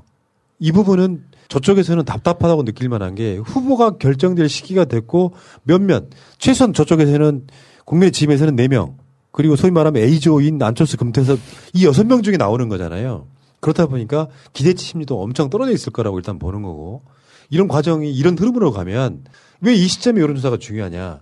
리얼미터마저도 국민의 지임에 엄청 불리하게 나올 뿐더러 소위 말하면 설 밥상 민심인데 물론 올해는 이제 뭐 명절에 고향 내려가서 만드는 민심은 아니겠지만요. 이런 부분들이 굉장히 고착화되면서 추세가 될 가능성이 꽤 높아 보이더라. 이런 이야기죠. 아무튼 답답하겠어요. 이 정권 후반기인데다가 민주당이 유책 사유로 벌어지는 보궐선거인데도 불구하고 그 기회를 전혀 살리지 못하고 발목 잡기만 시전하다가 결국에는 또 꼬그라드는 느낌이 드는 저쪽 분들 투표장 안 나오시겠어요. 내가 보니까. 좀 다행인 게 설 명절 전에 어쨌든 이동은 최소화되고 그 만나는 사람들도 제한적이겠지만 이런 실은 우리가 논쟁을 할 때 근거를 제시할 수 있는 게 여론조사밖에 없는 거거든요. 그러니까 어떤 여론조사를 봐도 서울에서 뭐뭐 한대더라, 부산은 뭐뭐 한대더라 이렇게 우리가 논거를 제시할 수 있는 토대로서는 여론조사 이렇게 긍정적으로 나왔다는 것이 우리가 혹 친척들을 만나서 나와 정책 성향이 반대인 사람을 만나더라도 그치. 우리가 지지를 얻고 있다. 너 생각과 달리 국민들은 전체적으로 민주당 이외에는 다른 대안을 생각하지 않고 있다라고 얘기할 수 있는 논거가 됩니다. 그러면 저쪽 지지율이, 그러니까 투표율이 떨어지면은 무조건 이긴다니까요. 그렇죠. 그리고 이제 양자 대결, 3자 대결 다 민주당 박영선 후보가 앞서는 결과가 막 속출을 하고 있기 때문에 저는 이 부분에서는 이게 리얼미터지만 심지어 리얼미터마저도 국민의 지임한테 굉장히 불리한 여론조사가 나오고 있다라는 이야기를 드려볼게요. 걱정 안 하셔도 된다. 대한민국 완전한 대한민국 문재인과 손잡고 다시 하는 우리 대한민국 끊지 마세요. 끊지 마세요. 오빠 입주위에 그거 뭐야? 요즘 피곤해서 그런지 또 헤르페스 바이러스야. 아 그럼 블로처닷컴에서 라이신 사서 먹어봐. 스트레스와 면역력 강화에 최고야. FDA 엄격한 기준하에 40년 이상 인기 만점이래. 술 많이 마시는 사람들을 위한 간 보호제도 있을까? 물론이지. 간과 담낭 보호에 탁월한 우유 엉겅퀴도 있고 살아있는 28가지 유산균이 나쁜 병균을 죽여 장암을 예방하는 보충제도 있어. 주문은 블로처닷컴 BULOCHO.com으로 해주세요. 수면장애와 모바일 걱정도 들어오세요.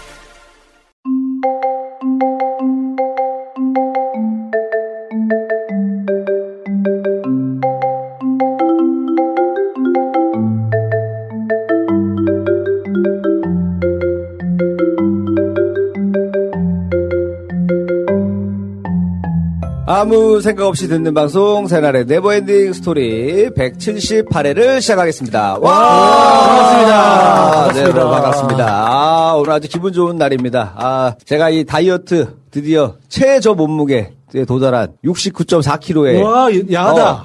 예? 앞에 숫자가 좀 야할 수 있는데. 너무 근데 헬스케졌어요. 이제, 좀만 더 기다려서 이제. 더 만들어서 오겠습니다. 그래서 기분이 좋은 아주 가뿐한 마음으로 시작해보도록 하겠습니다. 우리 새가 날았는데 우리 네버엔딩 스토리는 좀 이렇게 가벼운 코너예요. 여러분들 뭐 정치 얘기 이런 이슈는. 죄송합니다. 네. 제가 제일 무겁네요. 그쵸. 몸무게로는 제일 무거운데 이렇게 좀 산뜻하고 가벼운 마음으로 하는 프로니까 여러분들 좀 가벼운 마음으로 편안하게 왜 정치 얘기 안 나와 이러지 마시고 정치 얘기는 다른 우리 새날에서 수많은 코너가 다 그런 코너예요. 그래서 요거는 하루 여러분들 지친 마음을 좀 쉬고 우리 또 새날 가족들은 어떻게 살고 있는지 그냥 근황도 들어보는 그런 시간이니까 편하게 들어주시면 되겠습니다. 자, 저는 진행을 하고 있는 개그맨 김일희고요. 자, 제 왼쪽에는 우리 네버엔딩 스토리의 우리 프랜차이즈 스타 우리 오사춘기님 자리해 주셨습니다. 안녕하세요. 일주일 동안 잘 계셨죠? 오사축입니다. 아살라마이쿰 해요. 네. 뭔가 좀 뭐 얘기할 것처럼 하다가 뭐가 좀 기대를 많이 하고 있었는데 뭐가 나오겠구나 했는데 너무 심플하게 끝내시네. 뭐 얘기를 하려다가 네. 얘기하면 욕먹을 것 같아요. 아니, 괜찮아요. 얘기해보세요. 아니, 나경원 씨라고 해야 되나? 네, 나경원 씨가 서울시장 나왔잖아요. 그래서 네네. 엄마가 그거 보고 뭐라고 했는데 참 방송에서 그래요. 뭐 나경원 씨가 발랐다 이런 거. 좋은 얘기는 아니셨나 보죠? 저 도그녀는 뭐 또 쳐나왔냐고 이러더라고요. 어머니께서도 연세가 어머니가 그랬어 내가 그런 게. 어머니는 원래 약간 저기 보수 쪽에 계신 분 아니에요? 그런데 나경원은 정말 싫어요. 그렇구나. 우리 어머님의 개인적인 그 의견. 네. 어머님의 개인적인 의견인데요. 어쨌든 어머니 그 또래들도 그렇게 생각할 수 있는 거 아니에요? 그렇죠. 왜냐면 어머니들은 약간 좀 그 또래 분들이 다 그런 생각을 좀 많이들 하시니까. 그렇죠. 네. 어서진규님께서 또 이렇게 우리 또 서울시장 선거와 관련된 아주 좋은 정보를 제공해 주셨습니다. 감사합니다. 우리 어머님이 싫어하는 거. 네. 자, 그리고 그 왼쪽에는 어머니보다도 더 나경원 씨를 싫어하시는 마차님 자리해 주셨습니다. 안녕하세요, 마차입니다. 네. 오늘 모자가 아주 또 인상적이네요, 우리 마차님께서. 모자가 몇 개나 있어요, 집에요? 많이 있습니다. 몇 개 정도 대충 숫자로 얘기하면은? 안 세봤어요. 30개. 그 정도 많지 않아요. 그 정도까지 아니에요? 10개는 넘네요, 그러면. 10개 넘는 10개? 것 같아요. 그 정도 많은 거 아닌데. 나 2개 있는데. 그래요? 오사춘기는 몇 개 있어요, 모자? 저는 3개 정도 있는데, 어느 날이가 모자를 안 쓰게 돼서, 그래서 있는 거 다 줘요, 남을. 그래요? 한참 있을 때는 한 30개 정도가 그렇죠. 있었어요. 보통 남자들도 요즘에는 모자 많이 쓰고 다녀서 보통 베이스볼 캡. 한 10개씩 있는 친구들도 많이 있는데, 마차님 많은 게 아니니까 좀 더 사세요. 감사합니다. 네. 자, 한 주 동안 별일 없으셨죠? 네. 네, 별일 없으셨습니다. 자, 그리고 우리 야수님 자리하고 계십니다. 안녕하세요, 야수입니다. 더 싫어하는. 네. 나경원 씨를 더 싫어하는. 점점 강도별로 다 모인 건가요, 지금? 글쎄요, 이렇게 순서가. 비교하기가 힘드네요. 네, 어때요? 한 주 동안 별일 없으셨나요? 어떻게? 정말 아무 일도 없었어요. 원래 2월 달인데. 저도 요즘 누굴 예전에 좀 이제 습관이 됐나 봐요. 이것도 예전보다도 요즘에는 돌아다니면 카페도 사람들이 많이 앉아있고. 네. 식당에 가도 이제 사람들도 있고. 그래서. 지난번에 설거지가 죽을 뻔 봤어요, 진짜. 요즘 사람 많이 오시죠? 설거지 9시에 이제 젓가락 놓고 나가는데 12시 반까지 했어요. 저녁 12시. 설거지를. 그러니까 몰려오고 몰려가니까 이제 힘든 거구나. 전투적으로 먹는 거예요. 그러니까 안주가 늦게 나오면 엄청 화를 내요.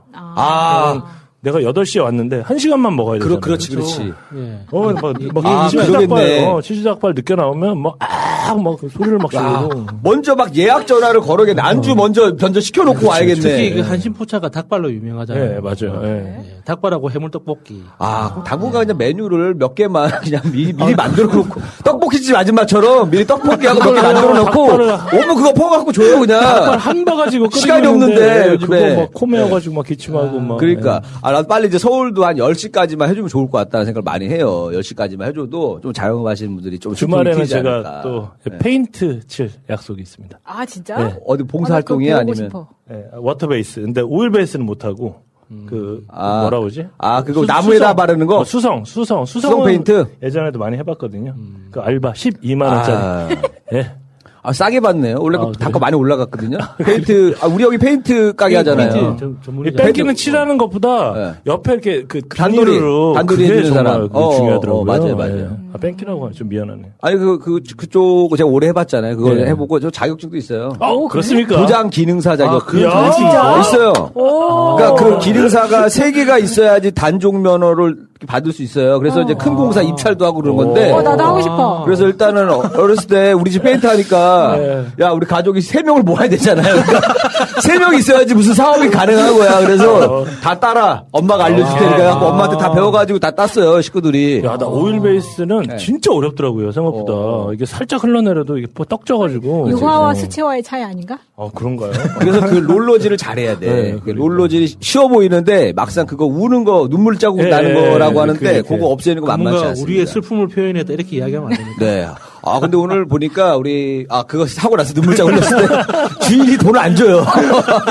슬픔 표현하신 거군요. 예. 그 슬픔의 대가가 바로 이겁니다 하면서 돈을 적게 주실 거예요. 근데 오늘 오선신기님께서 아주 적재적소에 얘기를 잘 꺼냈어요. 페인트 얘기. 왜냐? 오늘 주제가 파란색 대 빨간색이잖아요. 맞다. 파란색 대 빨간색. 그래서 색깔과 관련된 얘기입니다. 뭐 정치 얘기가 나올 수도 있고 아니면 뭐 파란색과 관련된 이야기, 뭐 파도, 하늘, 바다 다 되고요. 빨간색 관련된 거 뭐 불 얘기, 뭐 새빨간 거짓말이라고 하잖아요. 뭐 거짓말 얘기, 뭐 빨간색 비디오 얘기 뭐 다 나오니까 여러분들 기대 많이 해주시고. 자, 그럼 한번 정해볼까요, 순서를? 최첨단 시스템. 네, 최첨단 시스템으로 가보겠습니다.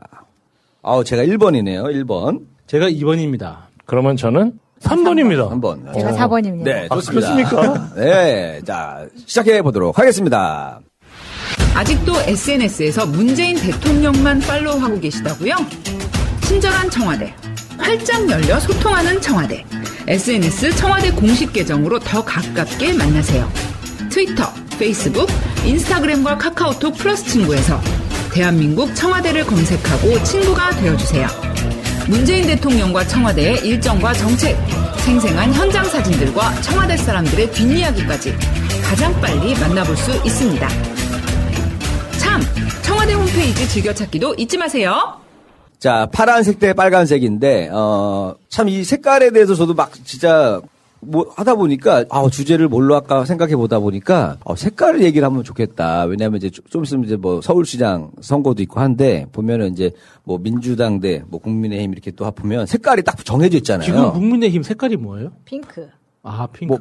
거기 여러 개를 섞어놨더라고요. 나는 지금도 가끔 가다가 색깔을 잃었어. 한나라당 그런다니까. 저도 그래요. 지금도. 한나라당 때가 파란색, 하늘색이었어. 하늘색. 그 당시 하늘색이고, 지금 민주당은 약간 진한 밝은 파란색이잖아요. 근데 어쨌든 우리가 뭔가를 느낄 때 색깔이 딱 나눠져 있더라고요. 그래서 삼성전자는 보니까 파란색이야. 그렇죠. LG는 보니까 또 빨간색이야. 그러니까 기업들도 보면 주는 이미지 색깔들이 다 있더라고요. 그래서 저는 뭐랄까 하다가 일단은 그 빨간색을 저는 딱 보면 일단 이 빨간색이 그러니까 파란색은 좀 차분한 느낌이 있어요. 보면 차분하고 좀 안정적인 느낌. 빨간색은 뭔가 좀 흥분하고 좀 위험 경고 그러다 보니까 이번에도 보면은 뭐 코로나도 보면은 우리가 모양 이렇게 보면 빨간색으로 표현하잖아요. 코로나 그 바이러스 빨간색 표현하고 또 백신은 보면은 약간 파란색 바탕에다가 백신 약을 딱 놔요. 뭔가 그 맞으면 건강해질 것 같은 느낌을 주면서 이렇게 뭔가 딱 대비되는 이 구도가 참 저는 좀 재밌다고 생각이 들었는데 좀 이 빨간색은 일단은 저는 이 좀 저를 흥분하게 하는 색깔이 아닌가 이 생각을 많이 해요. 빨간색 자체가. 10kg 기념으로. 네. 어렸을 때도 제가 가만히 보면은 이 어렸을 때 빨간색으로 뭘로 흥분했냐 생각해 보니까 어렸을 때는 이 산타 할아버지 때문에 좀 흥분했던 것 같아요. 아, 콜라 맛. 예? 콜라 맛 산타. 콜라 맛 아니 아니라 산타 할아버지. 산타 할아버지가 이제 그 어릴 때는 이제 그게 약간 되게 묘한 그거 기분이란 말이에요. 아기 때는 이 산타 할아버지가 빨간색 옷을 입고 와가지고 나한테 이렇게 선물을 주는 이 기대가 되게 큰 나한테 흥분되고 그랬거든요. 그래서 나쁜 짓을 하다가도 이제 12월쯤 다가오면 뭔가 좀 이제 말도 좀 예쁘게 하고 뭔가 좀 경건하게 좀 보내려고 노력을 해요. 근데 저는 산타 할아버지를 한 번도 못 만난 거예요. 한 번도 못 만났어요, 진짜로. 어렸을 때 원래 보통 보면 이제 지금은 알죠. 아 커스튬 이렇게 해갖고 그러니까 그렇게? 아빠들이 보통 아빠들이 이렇게 해서 다 해갖고 산타 할아버지처럼 이게 해야 되는데 우리 아버지는 그걸 안 하셨어요. 우리 아버지도 안 했는데. 한 번도 안 하십니다. 근데 이제 나만 했구나 나만. 그러니까 이게 있는 집이에요. 안정적인 집이에요. 그러니까 아니, 내가 또 자식한테 하고 어렸을 때 하잖아요, 그죠? 네, 그거 물려주고 그러잖아요, 그 옷을. 네. 그렇게 해서 하는데 이제 친구들을 만난단 말이에요. 이제 크리스마스 딱 지나고 나서 만나면 물어본단 말이에요. 그럼 애들이 막 선물들을 꺼내잖아요. 그때 막 하면서 뭐 장난감 막 꺼내면서 야, 산타 할아버지가 이거 주고 가셨다고 막 해요. 무슨 애들 옆에 있는 애들 꺼내. 이거 서울 사람들은 다르구나. 왜 거기는 안 그래요? 영도에서는 크리스마스면 추운 날이지. 그 문화가 없어요? 아니, 가면 하는 날 뭐 그런 거 아니에요? 죽어요. 어린애들한테 잘못 둘러싸이면 진짜 죽어. 우리 동네에는 그런 거 없었어요. 그냥 크리스마스 이브나 크리스마스는 TV에 나오는 날일 뿐이지 우리 동네에는 그냥 아무것도 없어요. 아니 배트맨 코스튬도 있어. 요즘에는 배트맨. 근데 어렸을 때 보면은 막 그 어린이 그때 뽀뽀뽀가 인기가 많았잖아요. 저 어렸을 때는. 모이자 놀이하죠. 보면은 막 거기 뽀뽀 아빠 아저씨들이 네 크리스마스 날 산타 할아버지 오실 거예요, 여러분. 어린이 친구들 그때 만나요. 산타 할아버지 꼭 보세요. 뭐 이런 거 하면 막 기다린단 말. 그 한마디 듣고서는 알죠. 근데 그거는 교회나 성당 다니는 친구들한테는 되는 건데 저처럼 절에 다니는 애들은 어차피 산타 할아버지는 절에 다니는 애들한테 안 오시는 거예요. 그래요? 종교 차별이 있었어요. 그래서 어렸을 때 한 번도 산타 할아버지를 기대해 본 적이 없어요. 그거네. 하느님이 생일이네, 그치? 예수님 생일. 네. 그 다음에 여기는 부처님 생일은 또 그렇고, 항상 소외된 크리스마스. 하느님 생일인 줄 알았어요. 아니, 무슨 소림사라도 오겠죠, 부처님. 소림사라도 기다려보세요. 항상 슬펐어요. 네. 그래서 이제 애들이 막 선물 꺼내 그러면 나는 안 받았잖아. 근데 또 자존심은 있는 거야. 받았는데 오늘 깜빡하고 안 갖고 왔어. 근데 너무 그게 초라한 거야. 이게 나중에 생각해보면 더 그 기분이 안 좋더라고, 이게 보니까. 그래서, 이게 뭐지? 근데 나중에 이제 시간이 지나면서, 산타 할아버지가 안 계신 거였구나. 우리 아빠들이 고생을 하는 건 나중에 깨달았는데, 그러다 보니까 이제 원망이 이제 아빠한테 가는 거야. 우리 아빠는 왜 이런 거 안 하나. 그래서 그렇게 됐고, 어렸을 때는 이제 그게 나한테 약간 저는 흥분도 되고 좀 자극되는 요소였었고요. 그 다음에 조금 이제 성인이 되면, 이 빨간색 중에서 이제 이 빨간 책 있잖아요. 빨간 책. 그렇죠. 네? 이 빨간 책이 제가 이제 저 초등학교 때 저는 뭐 한 번 본 적이 없는데 이제 중학교 때 이렇게 이제 애들이 이제 빨간 책을 봐요. 근데 겉에 표지가 빨간 건 아니야. 그러니까 이게 약간 야한 책인데 그 사진이 조금씩 중간에 들어가 있고. 플레이보이 말씀하시는 거예요? 플레이보이 말고요. 그 약간 이제 소설 같은데 야한 소설 같은 건데. 그치. 황홀한 야한 소설 같은 건데 옆에 이제 중간중간에 사진이 나와요. 사진이 나와. 그게 이제 지금은 뭐 그래픽 노블이라고 하잖아요. 그러니까 소설하고 만화하고 이제 그런 건데 예전에는 제가 기억하는 제일 그 인상적인 작품은 혼자 뜨는 달이라는 소설이 있었는데 굉장히 유명한. 진짜로요? 혼자 뜨는 달? 혼자 뜨는 달. 그거 라디오에서 광고 많이 했던. 황홀한 사춘기. 엄청 야했거든요. 그래요? 그래? 그거 뭐예요? 문학 작품이에요, 뭐예요? 아니, 제목이 우리가 보던 제목보다 너무 순수한데? 우리는 그런 제목이 아닌데? 제목은 그랬는데, 그게 이제 서점에서 판매하는 야한 소설 중에서는 가장 야한 소설이에요. 그러니까 그런 거 말고, 이제 우리 저기 서점에서 안 파는 거 있잖아요. 비매품. 청계천 이런 데. 그리고 야한 그런 책이 있어요. 그래갖고, 소설이야. 막 야해. 문제 보다가, 이제 몇 장을 읽으면 이제 사진이 한 장씩 나오는 거죠, 이렇게. 그래서 몇 장 또 읽으면 또 사진이 하나씩 나오는데, 그게 처음에 봤을 때는 집중력, 어마어마하게 몰입이 돼요. 이게 진짜 막 너무 궁금하고 이야기가 막 재밌으니까 갖고 그때는 이제 그거 한번 보고 나면은 그게 며칠 그 사진이 남아 있어요. 이렇게. 잠을 못 자. 그거 애들이 이제 수업 시간에 이제 그걸 이렇게 막 돌려보잖아요. 돌려봐. 시험 보기 전날 그 책 하면요. 네. 공부 못해요. 못해요. 안 돼. 그래서 나중에 이제 이게 한번 반 애들 한번 싹 돌고 나면 처음에 누가 새 책을 갖고 왔는데 나중에는 뭐가 찢어져 있고 막 뭐가 묻어 있고 막 그래. 지저분해서 만질 수가 없는데 하여튼 그때 그 생각이 나더라고요. 흥분. 그때는 참 그런 성적인 게 참 흥분이 많이 됐구나. 난 진시황도 야한 게 있어요. 진시황. 야한 거. 미쳐. 공부 못해요. 그것 때문에 나 공부 못한 거. 손효경 이런 거, 손효경은 모르겠어요. 손효경도 읽어봤잖아요. 그게 이제. 그게 읽는 책이에요? 그게 뭐냐면은 뭐가 그런 그 기술이 담겨 있어요. 책에. 이렇게 하여라. 그러면 아니 약간 무술책처럼 좀 글을 그렇게 맛깔나겠어요. 그렇지. 이 밤일에 대한 무술책이에요. 무술책. 그러니까 손효경이 약간 그렇게 보면 돼요. 18기. 그렇죠. 밤일에 대한 무술책에다 보면 되고 그러다가 이제 고등학교로 올라가니까 이제 비디오 테이프가 나와요. 비디오 테이프. 빨간색 비디오 테이프인데 애들이 이제 그때 뭐 이상한 제목, 젖소빈 바람남네부터 이런 거 나오고 돌아다니지만 애들이 이제 그 청계천이나 세운상가 가가지고 이제 그 약간 더 야한 거. 제목 없는 포르노물, 이런 거 갖고 와요. 갖고 오는데 이제 이거를 애들이 이제 그거를 누가 한 명이 구하면 반에서 이제 그걸 돌려보잖아요. 반에 돌려보는데 선생님한테 걸리면 안 되잖아. 선생님한테 걸리면 큰일 난단 말이에요. 그러니까 애들이. 얼굴에 웃음이 나오지. 그렇죠.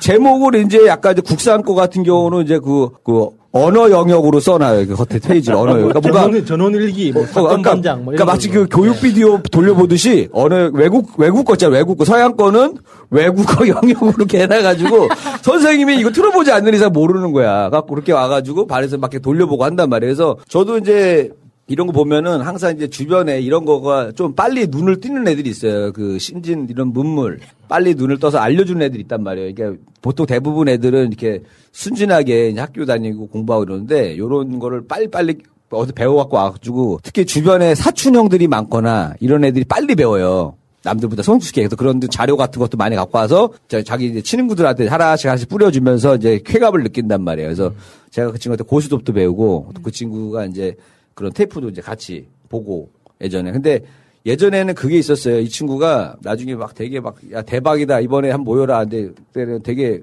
대박이라는 거에서 야, 왜 대박이야 했더니 야, 이번에 6시간짜리라는 거예요. 6시간이 어떻게 나와? 근데 그 당시에 비디오 테이프를 이렇게 무슨 뭐 압축으로 해가지고 가면은 그게 보통 90분, 120분밖에 안 되잖아요. 근데 이게 6시간까지 나올 수가 있대요. 근데 그거가 테이프 하나인데도 6시간을 우리가 거기서 진짜로 6시간을 진짜 이렇게 보다가 눈에서 지나겠다. 쥐가 나도록 뭔가 무슨 어디 대학원 연구생들처럼 계속 보면서. 아니 고등학교 때 시험 끝나고 친구네 집 가면 진짜 6시간 더 봤어요. 봐요. 그 집중력이 장난이 아니라니까. 호기심과 집중력이 장난이 아니에요. 그래서 계속 보는 거야. 그러고서 이제 참 그때는 요런 거에 또 왜냐면 그게 또 귀했어. 그러니까 그 학교 다닐 때 학생들이니까 또 쉽게 못 보잖아요. 그러니까 이제 기회가 어떻게 누가 있다 그러면은 어떻게 해서든지 봐야 되는 거였어요. 그걸 직접 그려주거나 만들어주는 친구는 없었어요?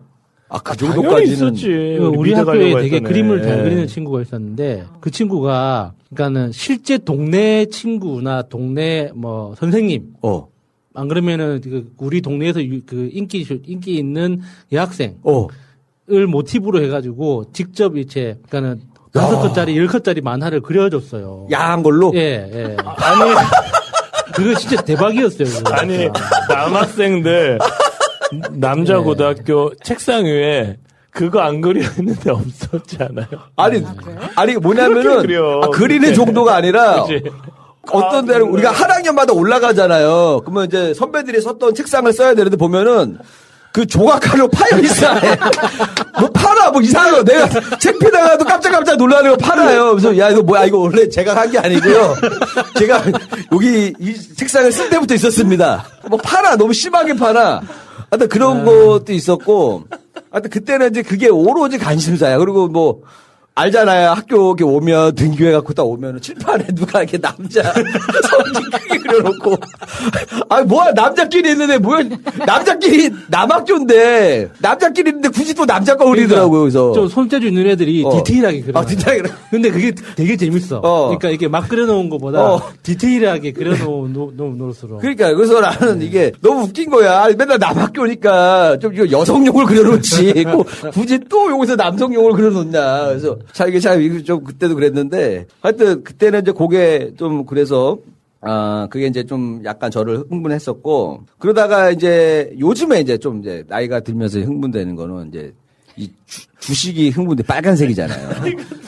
이 주식이 내가 이게 진짜 우리 어머니가 일단 우리 어머니 그때 얘기 한번 했잖아요. 주식 멘토. 주식으로 어머니가 돈 좀 버셨다고 그래가지고 이제 어머니 걸 내가 계속 본단 말이에요. 보다 보니까 이게 위험한 주식인데 바이오 주식은 위험하긴 한데 뭔가 알죠? 막 갑자기 막 올릴 때 그 주식 거래량이 막 폭발적으로 막 올라간단 말이에요. 그래서 내가 다른 데서 조금 까먹었으니까 여기서 잠깐 한 3% 정도만 딱 먹고 바로 나와야겠다 해가지고 딱 엄마가 어차피 이걸로 수익이 났다고 하셔서 그래서 나는 딱 들어갔거든요.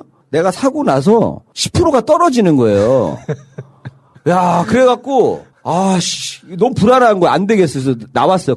난 어차피 바이오 주식이 신뢰를 안 하거든. 그래서 손해보고 나왔어. 예? 바로 나왔어? 손해보고 나왔어요. 이틀 동안 다음 날은, 그러니까 첫날 6%가 떨어지더라고요. 그래서 다음 날은 괜찮겠지 하고, 근데 다음 날 또 7%가 떨어지는 거여서, 야, 이거 안 되겠다. 나왔어요. 못 견디겠어요. 왜냐면 바이오 주식이 너무 막 10배씩 이렇게 올리는 주식들은 하루아침에도 언제 폭락할지 모르거든요. 겁나 쫄아가지고 나왔는데, 하고 이제 엄마한테 전화를 했어요. 엄마 이거, 왜냐면 이제 어머니가 이거 주식 이거 갖고 계시니 걱정이 되니까, 엄마, 그거 어떻게 하셨어요? 그때 사셨던 거. 나는 저기 이틀 전에 정리했지. 예? 내가 샀다는 얘기 속상해 하실까봐 엄마 말 듣고 내가 샀다고 내가 사서 손해봤다는 얘기 참 할 수가 없는 거예요. 엄마가 좋다, 그거 괜찮아, 뭐 여유 또 있으면 해보든지 뭐 이렇게 했지, 뭐 나보고 꼭 사야 된다 뭐 이런 건 아니었으니까. 그래서 예 하면서 나는 그냥 차분하게 끊었어요. 차분하게 끊고 일단은 엄마가 이제 주식 정리하고 이제 거의 이제 손 뗀 상태이기 때문에 이제 마음이 좀 편해졌어요. 이제 왜냐하면 엄마의 이제 노후 자금이 걱정이 됐는데 일단은 손 띄게 하고 했고 그래서 저는 이제 요즘에 이제 이 주식을 이제 계속 보다 보니까 이게 있어요. 이제 너무 이제 이 안전한 주식들은 조금씩 움직인단 말이에요. 이렇게 그냥 크게 안 움직여. 하루에도 찔끔찔끔 움직여. 특히나 제가 옛날에 샀던 거 있어요. 돈이 많이 묶여 있는 거. 그거가 이제 본전이 됐어요. 드디어.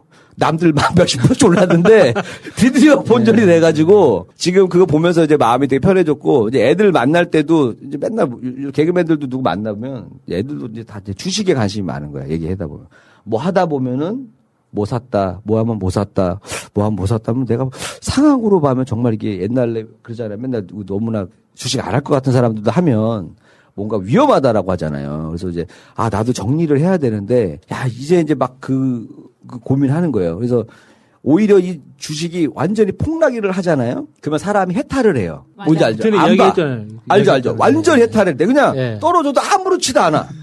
오히려 그러니까 처음에 야금야금 처음에 막 뭐 50만 원, 100만 원 손해 볼 때는 막 미쳐버릴 것 같아요. 근데 이게 1000만 원 이상 손해 보잖아요. 사람이 멘탈이 나가면서 하다가 전액을 날라가잖아요. 그러면은 감자 이런 거 되는 아니 상폐됐다고. 상폐됐잖아요. 세상을 다시 보는 눈이 띄어져 이렇게 탁.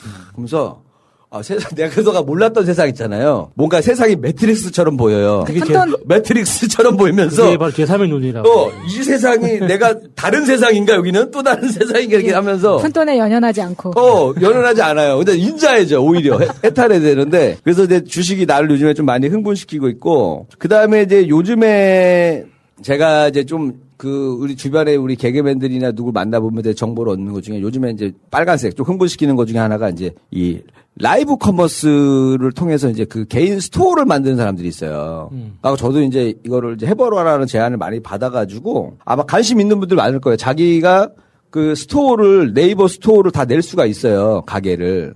그러니까 어렵지 않다고 그러더라고요. 그래서 막 알아보고 있는데 뭐 통신 사업자 뭐 받고 뭐 하면 된대요. 그래서 나도 아내한테 물어보니까 개인 사업자가 있으면 되고 그다음에 뭐 통신 사업에 대한 뭐가 있대. 1년에 4만 원 내는 게 있대요. 그거 하고 나서 그러면 이제 할 수가 있다. 그러면 이제 뭐 거기 가서 스토어를 네이버가 스토어를 만들고 그러면 이제 물건을 이렇게 업로드하고 뭐 하면서 이제 뭐 글자도 치고 해가지고 하는 거래요. 그래서 그러면서 나도 왜냐면 네이버 라이브 방송 같은 거 하면 좋을 것 같아가지고 그래서 알아봤는데 이 라이브 방송을 아무나 바로 할 수 있는 건 아니더라고요. 조건이 있어요. 그러니까 왜냐하면 제가 이제 요즘에 이제 우리 이제 주변에 만나보면 개그맨들이나 MC들 이제 만나잖아요. 그러면 이제 어떤 MC도 외국에서 무슨 종이 인형 같은 거를 이렇게 수입해 와가지고 그거를 이제 자기 스토어에서 팔아요.